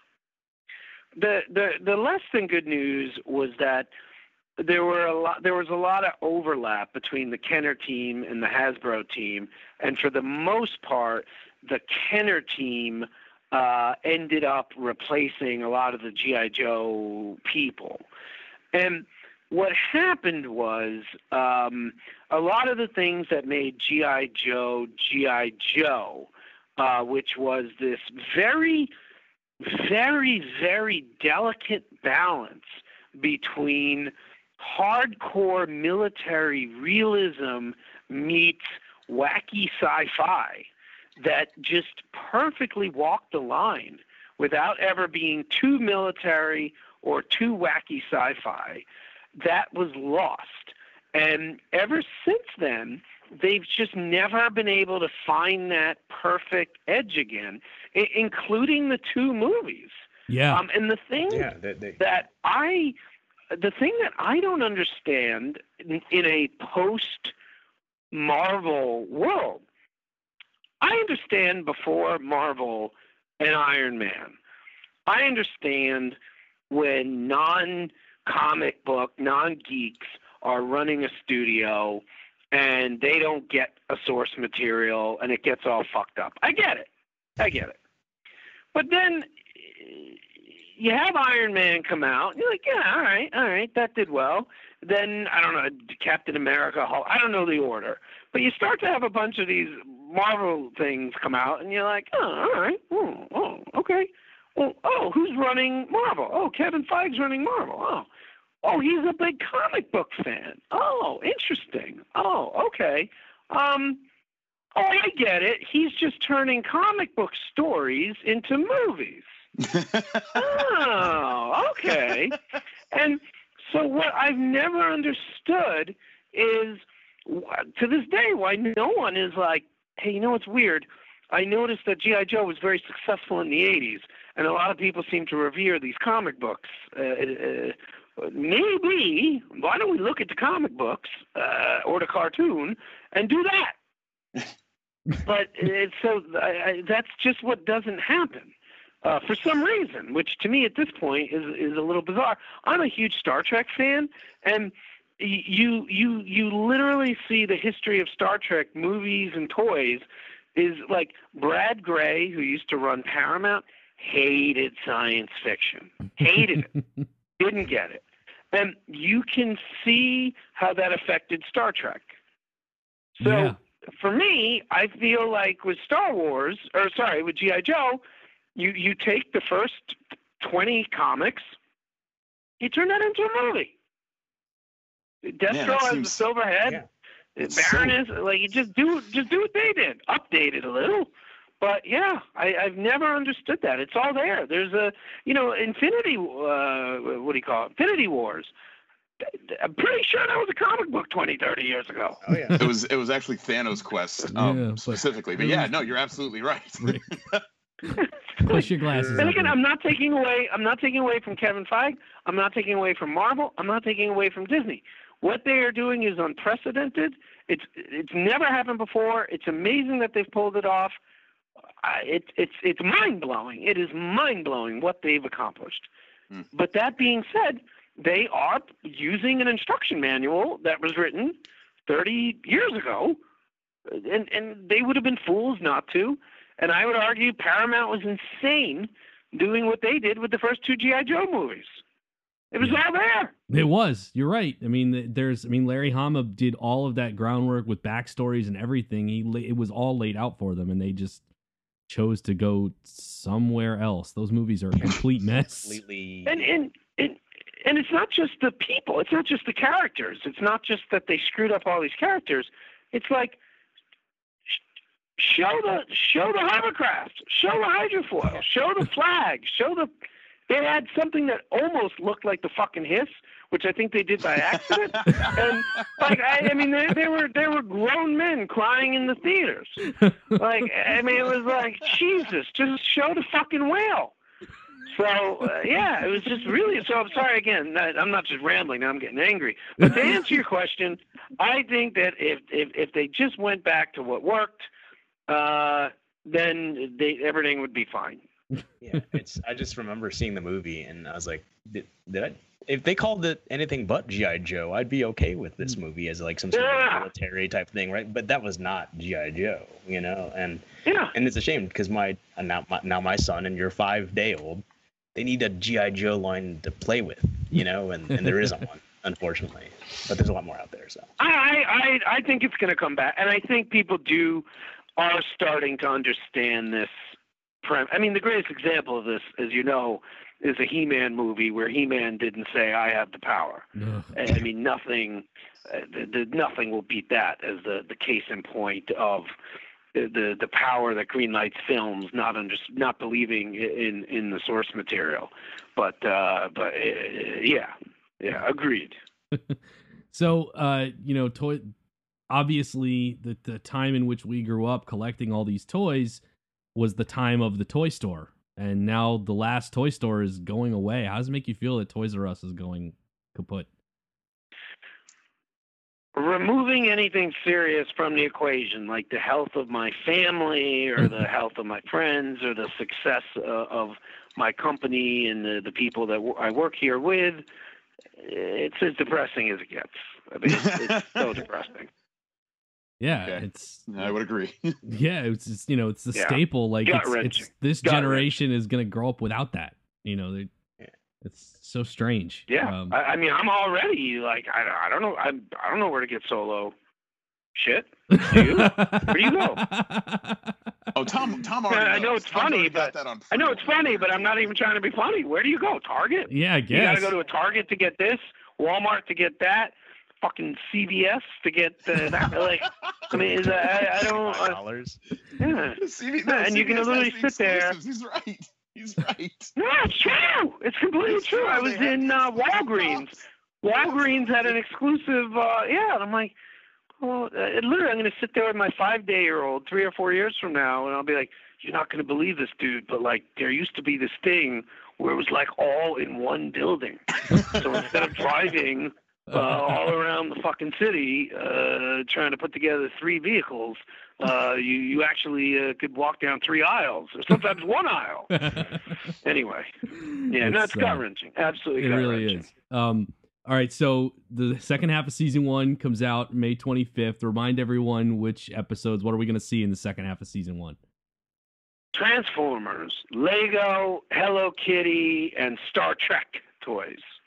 I'm excited about the Star Trek toys. I got a garage full of those Playmates ones from the 90s. I get a lot of crap since it was announced. Why did you do Hello Kitty? Why did you do Star Trek? And anyone who questions me about Hello Kitty is ignorant. I mean, Hello Kitty is bigger than almost every single line we covered, other than Star Wars and Transformers. But Star Trek, I give them credit for Star Trek. Like that was me being like, you know what? I love Star Trek toys. I don't know if I'm going to get to make any more episodes. I'm fucking doing Star Trek. It's my show. There was a right to, but I will tell you this. It is a really fun episode because unlike all the other toys that we cover, which were religiously controlled products by powerful companies that understood what they were doing, Star Trek was, I mean, literally Star Wars, you could argue, has been owned by one company for 40 years. Hello Kitty, same thing. Transformers, same thing. Star Trek, conservatively, has had 28 separate licensors in the same amount of time. Yeah, that explains a lot, actually. So it's just a really fun story that's about chaos versus the control and organization that some of the others had. I can't wait. Can you give us any hints about what we might see in season 2? So it's all very confusing. So the 4 episodes that come out in May That is now being called season 2. It is. Okay. Yes, I apologize for that. And then season 3. Right. I can't say for sure, but maybe some of the toys you've asked about already might be in it. How about that for an answer? Okay. Can't confirm or deny anything. Okay. That's a good answer. I like that answer. I believe 3 of the 4 that we're doing right now have already been discussed. Oh, that's good stuff. Okay. But nobody better make a transcript of this and print it out with a highlighter. I don't know. Rick's mom is scribbling heavily in a notebook right now. It validates what I'm saying. It's not true. Will the court reporter please read back what Mr. Volkweiss just said? All right. So, being a guy who has a background in comedy, what was maybe the funniest thing that you guys could not include in the show? Ooh, Jesus, that's another great question. Huh. I don't know about that. I mean, there's a lot of stuff that just because we really tried hard to be around 50 minutes, there's a lot of stuff we didn't include. But I don't know about funny stuff. One of the things that's funny about editing anything is the longer you work on something, and I've never worked on anything as long as this. I mean, it literally took about a year to make this show. I mean, to be honest with you, more than a year. And I've made shows that between Greenlight and On the Air has been 4 months. But God, funny stuff that didn't make it. I gotta tell you, I think we put it. I cannot think of. This is the kind of thing I'll wake up in a week and be like, "Fuck." I should have done that. But it's a great question, ma'am. I have not been asked that. I'll think about it, and for what it's worth, I'll shoot you an email or something. But I definitely can think of stuff we cut. But there's a couple people we filmed, and I'm not gonna name them, that we interviewed. Yeah. Again, I'm not gonna get. Here's the thing. A lot of the people we interviewed in the Barbie episode in particular, and this doesn't happen very often in general, but as it relates to the Barbie episode, for whatever reason, every now and then when you're sitting, and like I said, I've been doing this for almost 20 years. I've interviewed probably a couple thousand people at this point. Like every now and then you're doing an interview, and you're literally doing the interview, and you want to look at the person talking, and you never do this, of course, but you want to look at the person talking and be like, excuse me, do you see this machine next to me? It is recording every single thing you're saying right now and your face.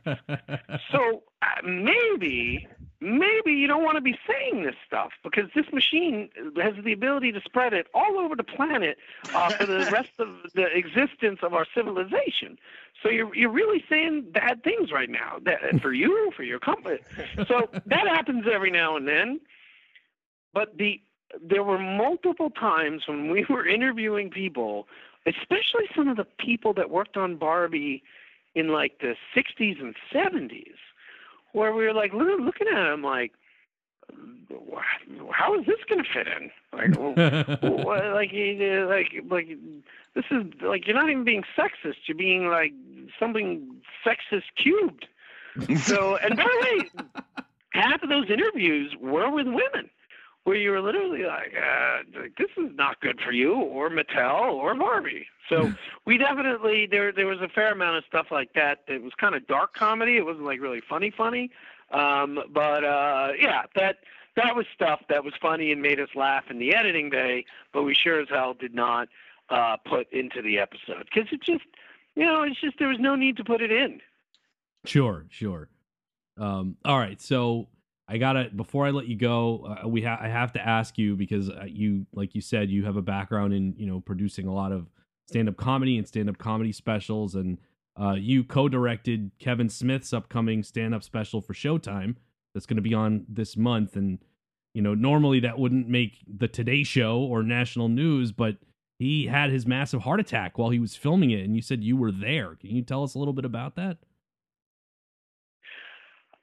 It was I mean, it was very surreal. I was first of all, I just want to say, whatever you've heard about him being the coolest, nicest guy on earth, that is 100% accurate. So I just want to start with that. But yeah, man, we wrapped the first show. Everything was great. I went downstairs to talk to him. Everything was fine. There was a couple people that I wanted to introduce him to. He said he was okay with that. I got those people. I brought them down. He took pictures with them. Everything was fine. I walked them back upstairs. Then I walked downstairs. That took less than 90 seconds. And by the time I got down, Kevin, in his own words, has described what happened, so I don't feel the need to do that. But needless to say, he was incapacitated. And I've done almost 200 stand-up specials. I have never canceled a show, ever, never come close to it, ever. It never even dawned on me to cancel a show. And basically, I would say within 30 seconds of seeing him, knew we were canceling the show. We didn't know it was a heart attack yet. Right. So I actually went out on stage and let the audience know that Kevin was not feeling well and we had to cancel the show. And when I made that announcement, we actually thought it was food poisoning or something. And by the time I got off stage, I was up there for less than 2 minutes. We knew it was a heart attack, and the ambulances came, and I have, God will, I mean, thank God, I've been very lucky in my life. I have never seen anything like this before, but I mean, it was really amazing, man. We're in Glendale. You know, I would assume a couple 100,000 people live in Glendale. I don't know, but there's a lot of people in Glendale. It's a big city. The ambulance was there in like less than 10 minutes. I mean, maybe 7 or 8 minutes. They all came in.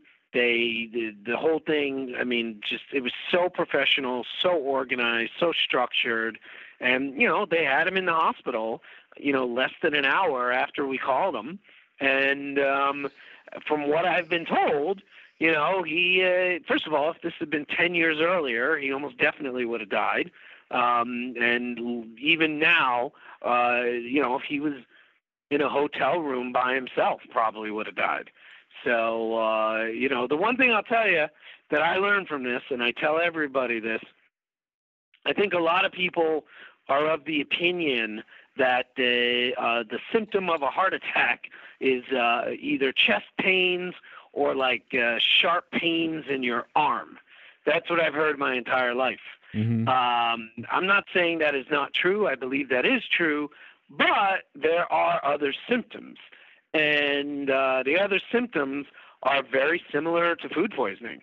So, you know, just be mindful, you know, again, if you're alone in a hotel room or something and you, you know, you throw up or you faint or something, call the front desk because you might be unconscious 10 minutes later and you don't even know it. So Wow. that was definitely something I learned that was very valuable. And, you know, the other thing I also just want to say, and this wasn't something that, you know, sometimes in life you want to tell a story just so you don't forget it. You know, he had that heart attack, I guess about 10 o'clock on a Sunday. Wednesday morning, I went to his house to say hello and to check in, you know, give him, you know, flowers or whatever. It wasn't flowers, but actually, you know what I gave him? Don't tell Netflix, but I gave him a DVD copy of the Transformers episode. But he, I literally driving there would have bet you every penny I have in the bank. I would have been there for less than 30, maybe less than 10 minutes. He would have been in a room, could barely talk. Maybe he was sleeping like that. That is what I expected. And I went into his house, and you got to get up to like the living quarters of the house, or where his office is, I should say. You got to go up a flight of stairs, and there's a landing. And as I'm walking up the stairs, again, expecting to be talking, not even, you know, sitting next to a guy in bed, you know, who could barely talk, he literally out of like that famous scene of Tom Cruise from Risky Business sliding across the floor. That's pretty much what happened. I'm walking up the stairs, and all of a sudden, whoop! Hey, Brian. I'm like, Kevin? And again, this is noon on Wednesday after a 10 p.m. heart attack on Sunday. And what he told me was really interesting. He said, and this, of course, is what the doctors had told him. You know, when he got to the hospital, they ran a tube up one of his veins that fixed the problem and whatever.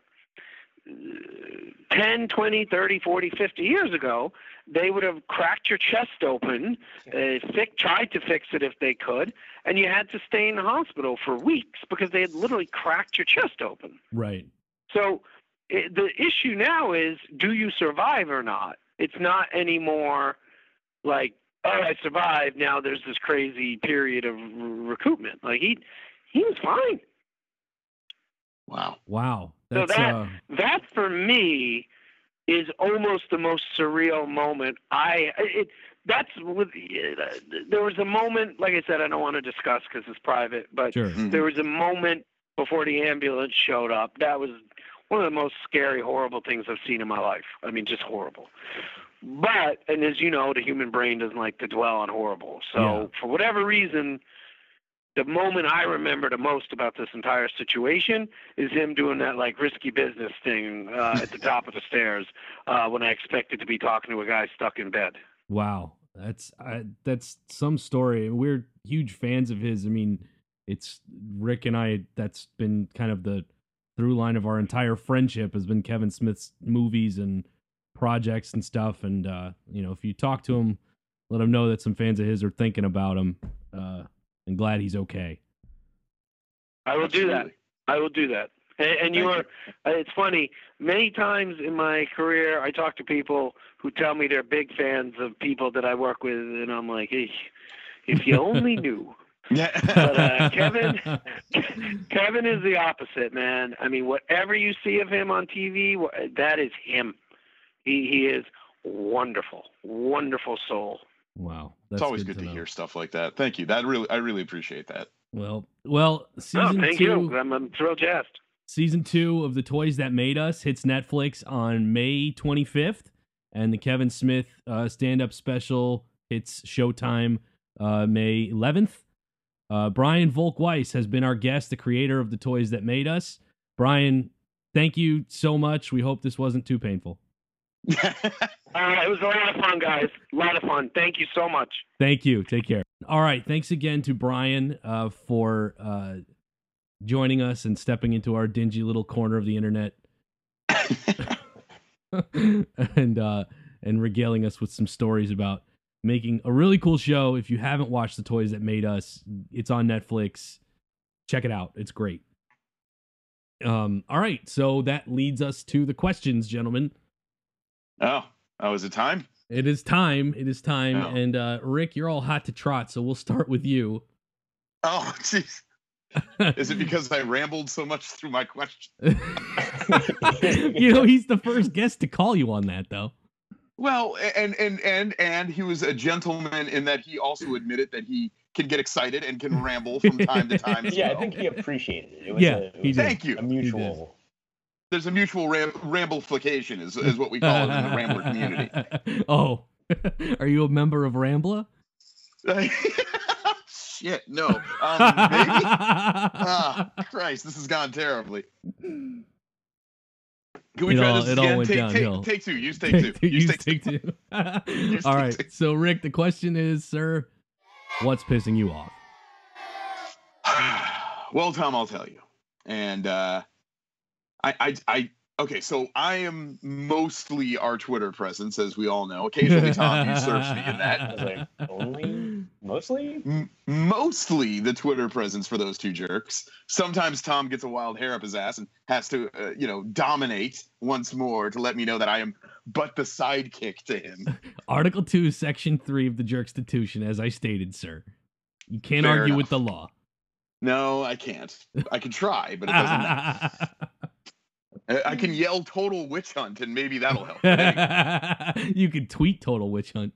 I could tweet it in all caps. So I spent a lot of time on Twitter. And while I'm on Twitter, excuse me, I noticed that there has been some sort of happening in the Twitter nerd world. Okay. A happening. Okay. A happening, an event, a thing, if you will. And what I've noticed is that people out there are really, really all in for this conspiracy theory bullshit tomfuckery of. Hey, I take issue with that as a Tom. Well, you can take all the issue you want. It doesn't make it any less fuckery. Of the idea that there is a cut of Justice League out there that is all and only Zack Snyder's cut. And that this cut of Zack Snyder's Justice League is far and away the best version of the movie, and it is being denied. It is being kept under wraps.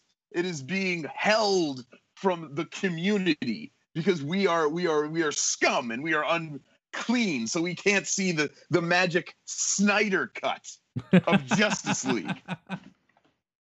And so there is this community that willingly refers to themselves as Snyder Cut Truthers. And these people can go and piss right to hell. Wait, just they call themselves this? Yes. Yes, they I do. thought you made that up. No, Oh my they God. are Snyder Cut Truthers. And there is a community within our community that is all in for the idea that it wasn't the fact that Justice League was terrible. It was that rat bastard Joss Whedon got his grubby little paws on it, his way too grabby hands, allegedly, and ruined what would have been a perfect film from Zachary Quinto Escobar Snyder. Would it pain you to believe, sir, that your co-host is half one of them? Co-hosts. It wouldn't pain me because Yeah, you guys co-hosts. are rat bastards too. So yeah, it makes sense. I mean I believe the cut exists. I don't know if it's better, but obviously the cut exists. How do you know? How can you just be so obvious? Because they were already in post-production when he stepped away. So obviously his version of the movie is shot. So it exists. His version of the movie exists. It may never be released, but it exists somewhere. Yeah, and he's released, there's supposedly a lot of deleted stuff that he's kind of leaked via his quasi Instagram, whatever elitist thing, right? I don't know. I don't pay attention to that. I have much more important things to do on the internet than care about a shittier version of an already terrible movie. I'm not going to call myself a Zack Snyder truther or flat earther or whatever. Snyder cut truther. Snyder please. cut truther. So I apologize. Thank you. But I will say, to try to say that it was this masterpiece that's being held down by, the man or whatever the case is. I think that's a bit much. I do believe, or maybe I just want to believe, that there is his vision out there, because he's in interviews has sort of led on that he's had this sort of grand scheme of like a trilogy and like 5 Superman movies and stuff, and maybe he had this grand design in place that maybe was a little bit too nerdy for people that just didn't appeal, Unicron wouldn't have appealed or wouldn't appeal to the general audience. They wanted to go with a lot more light. No, none of this. The movie's terrible. The movie we all agreed was not the worst thing ever produced. Right? Justice League, we all sat here and were like, well, it's a pile of shit, but at least it's not a flaming pile of shit. Right. It was a pile of shit with some edible pieces. Like it was. Right. We all agreed that this movie was not Batman v Superman, but it also wasn't really, any of the Marvel movies, because all of those are passable. Right? We all agreed that. Yeah, So in other words, what does it matter if there's some Zack Snyder? What is it? Is it going to be? Is it going to be a 72 out of 100? Is it going to be a 68? We talking D Well, plus? I mean, that's the thing. Is 72 is a C. So Finish your sentence. I'm just saying. If you go from a D to a C, that's the difference between graduating and not, probably. Yeah, that's For a that's lot of between- people. That's This between. is where you're going, huh? That's the difference between that guy who is $200,000 in debt versus Doctor. You know, I mean, that's like- right. So this is where this is where you guys are burying your flag. Yeah, Your man. Snyder Look, man. truthers. You go from a D to a C, you're in American medical school instead of, Caribbean medical school. Yeah, well, at least you don't have to pay for Caribbean medical school. Anyway, that is what's pissing me off, and you guys ain't helping. Chris, Yes. what's pissing you off? Delegation. Delegation. Any was- specific delegates? Or? Oh. Just hang tight. So I've been off of work for 2 days because my son had surgery and whatnot, and one of the biggest gripes or criticisms I guess people have about me at work is, Chris, you're so stressed out all the time. You're so hard-headed. Why don't you delegate responsibility and blah blah blah, right? So I do. I'm like, you know what? I've got a lot more on my plate nowadays. I've taken extra responsibility. I'm going to be gone. I need to really, really tend to my son for 2 days. There's a lot of work at the end of the month. I should delegate my responsibilities while I'm out of the office, right? So I do that, and I spend all day Wednesday just wrapping up as much as I can because I don't like to leave anything on the plate. And then I any open points I have, I type this lengthy email saying you need to do this, you need to do this. Here are the logons and passwords. Do this. This is where you'll find that. All this needs to get done. It's very important. I'm gone Thursday, Friday. I come back Monday this morning. How much of that do you think is done? Oh, I'm gonna guess none of it, but that's just None of my it. opinion. None of Absolutely it. none. Literally none. Right. So I spend today, which is the last day of the month, which I should be wrapping up things which should have been done already. No. I'm doing the things that should have been done over the past 2 days instead. Doing all that so that I can come in early to work tomorrow, which, mind you, our hours open. We are open from 6 to 5. That means I'll be in at 5 instead to get a head start on my day. And all this because, you know what, Chris, you do a good job, but you get so stressed out and you get cranky and blah blah, and you really should just delegate more and hold people accountable and blah blah blah. Well, I did that. I did that for I don't like to use the word subordinates, but I did for some subordinates. I did that for my own boss, the person who's telling me I need to delegate. None of it got done. Not even the stuff that I delegated to my boss. The guy who told me I need to delegate.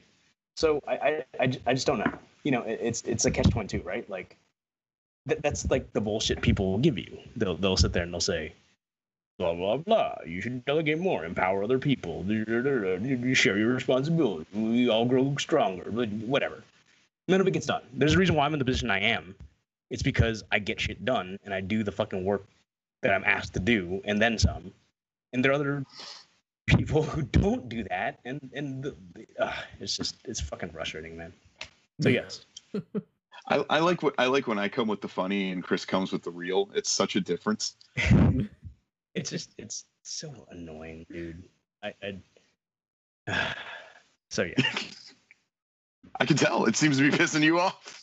It is much so. However, probably not as much as what's pissing Tom off this week. Tom was calling about a purple wall last week. Yeah. Yeah, purple wall set me off last week. God knows what it could be this time. If I see plaid, I throw up. I don't know. So you mentioned purple wall last week. Yeah. This is all over my fucking Facebook feed now. People goddamn if people didn't have so many goddamn annual passes, and now this purple wall is all over my fucking thing. Yep. Now that I don't know whether it's like just synchronicity that you mentioned it and now it happens, but it's just. It's probably the Fuck the Facebook algorithm because you were tagged in a post that hashtagged purple wall, which Now was the Russia fucking podcast knows that last I'm- week, and now Mark Zuckerberg thinks you want to see the purple wall. So does Russia and Trump. Yeah. And whoever. I don't know about that last one, dude. Anyway, that's neither here nor there. Tom, Yes. what's pissing you off this week? People who don't complete their shopping before they get in the checkout line. You're such a prick. No. I'll explain. I ran into an extreme case of this the other day. I'm sure you did. I got in the checkout line at the supermarket behind several items on the belt with no person next to them.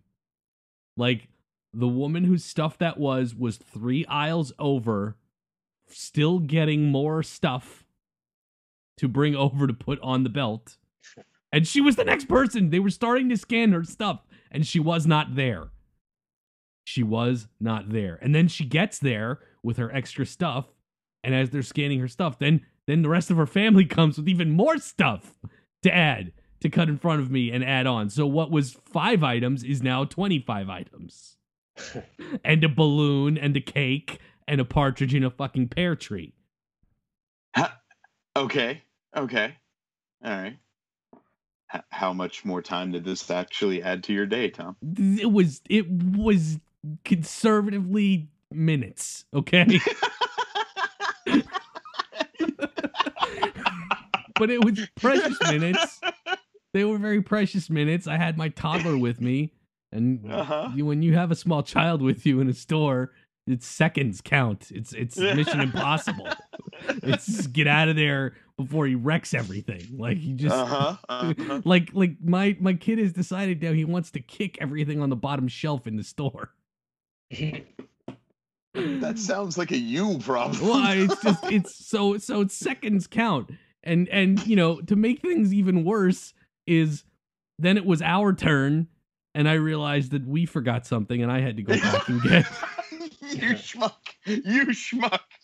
So I had to run back and get one thing while my wife waited and they started scanning. You were so our busy. items. You were so sure of yourself to make fun of these poor people trying to Like, buy I was so their angry. balloon. I was so angry. I'm writing a note in my phone to talk about this on the show, and then no sooner did I hit done on that note for myself, my wife says, "Hey, we forgot blah blah blah. Can you go get it?" I'm like, "Oh fuck." I'm now the thing I hate. I'm now the thing I hate. But did you place hold with your 25 items? Well, no, we had everything. We forgot one thing, and my wife was there. There was no phantom. There was only one thing. It wasn't Chris. 20 things, and there No. there wasn't no one there. No, there wouldn't be. Minutes, man, minutes. It was a long day.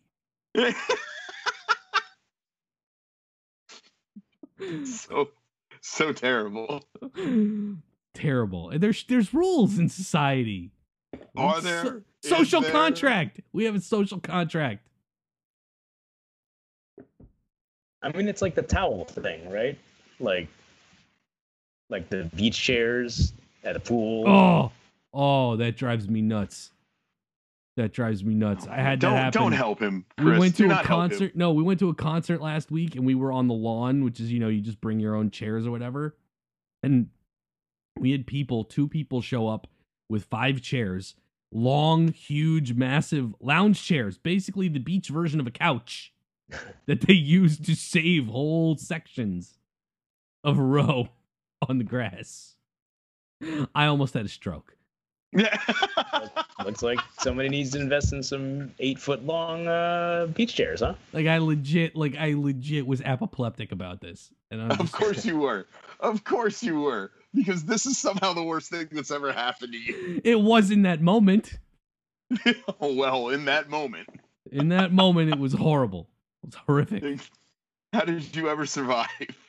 I don't know. I need therapy now. Well, that wasn't the reason, but okay. Yeah, whatever. Rick, what did you learn this week? I learned that there is a group of people out there that I can always ramble back to and not worry about things. and that we we are a group of kind people who understand that sometimes it's hard to spit words out in cognitive sentences, and that's okay. Rambla. We're here to help. That's Rambla with an R. Please. Chris, what did you learn this week? I learned that sleep, I kind of go back to this, is a hell of a drug. And it's when not given enough of it, one can get pretty, get a little itchy, cranky, start picking and stuff. But with the proper amount of sleep, and you get your fix, it helps a lot in life. Okay. Tom? Yes? What frightening, bizarre thing did you learn this week? I learned that when we have to, we can clean up the little jerk apartment here and be on our best behavior for a guest. Except for you, Rick. Whoa! I just told you it's a community of people who understand each other on a visceral and understanding way. All right? So shut your goddamn cornholes, the both of you. Rick, if people want to find us on Twitter, how can they do that? Oh, if you want to talk to Tom inadvertently on Twitter when you don't expect it, you can tweet us at those two jerks. Please make sure you spell out TWO, or Tom won't be able to find you. Hey, it says those two jerks, not Rick's Twitter, okay? Oh, no, you're absolutely right. And at no point have we ever been on this show specifically mentioned that I mostly handle one of the two social media markets. No, at no point do we ever mention that you handle mostly the other one. We never mention that. Excuse me for a moment while I quote the Jerkstitution. Oh, God damn it, with the Jerkstitution again. Pardon me while I find this, or as they said in Blazing Saddles, excuse me while I whip this out. Well, here it is. We're waiting. Here it is. Hold on, I gotta find it. I'm scrolling. Yeah, see, that's what happens. Tom shows up to Twitter, he says something, and then he absconds back into the ether of the internet. I found it. Oh, okay. Article 2, Section 3 of the Jerkstitution. He, the head jerk, shall, from time to time, use the show Twitter account to address #JerkNation on the State of the Union, snipe at his co-host, and shamelessly promote side projects as he shall judge necessary and expedient.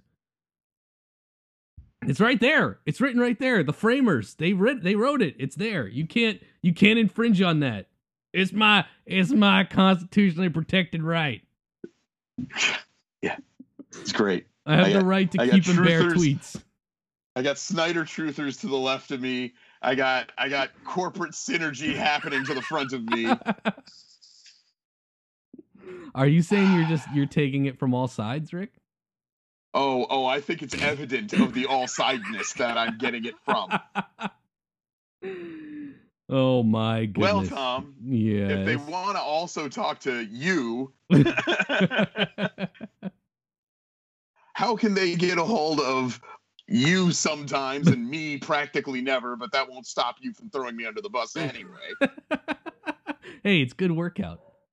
Yeah, well, I do have to lift those cars. They can find us on Facebook, facebook.com/those2jerks. Make sure to click like on the page. That way you'll stay up to date on all the latest happenings. And, who knows, if we decide to keep things clean around here enough, we might have some more guests come by. We'll see. Improbable. Yeah, it's unlikely, but it could happen. Doors open. Big doors. I see it already. It could, yes. Yeah, there's a big door opening. And well, the last time I saw a door like this open, Gozer came through it. So might what not a be good. reference. Might not be a good idea. What a Anyway, reference. Chris, if they want to email us, how can they do that? Those two jerks at gmail.com, spell out TWO.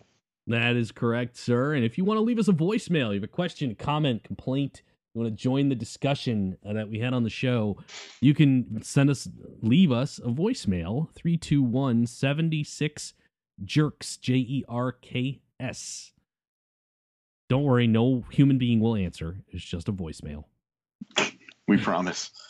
We promise. So thanks once again to Brian Volk-Weiss. Remember, Toys That Made Us Season 2 hits Netflix May 25th.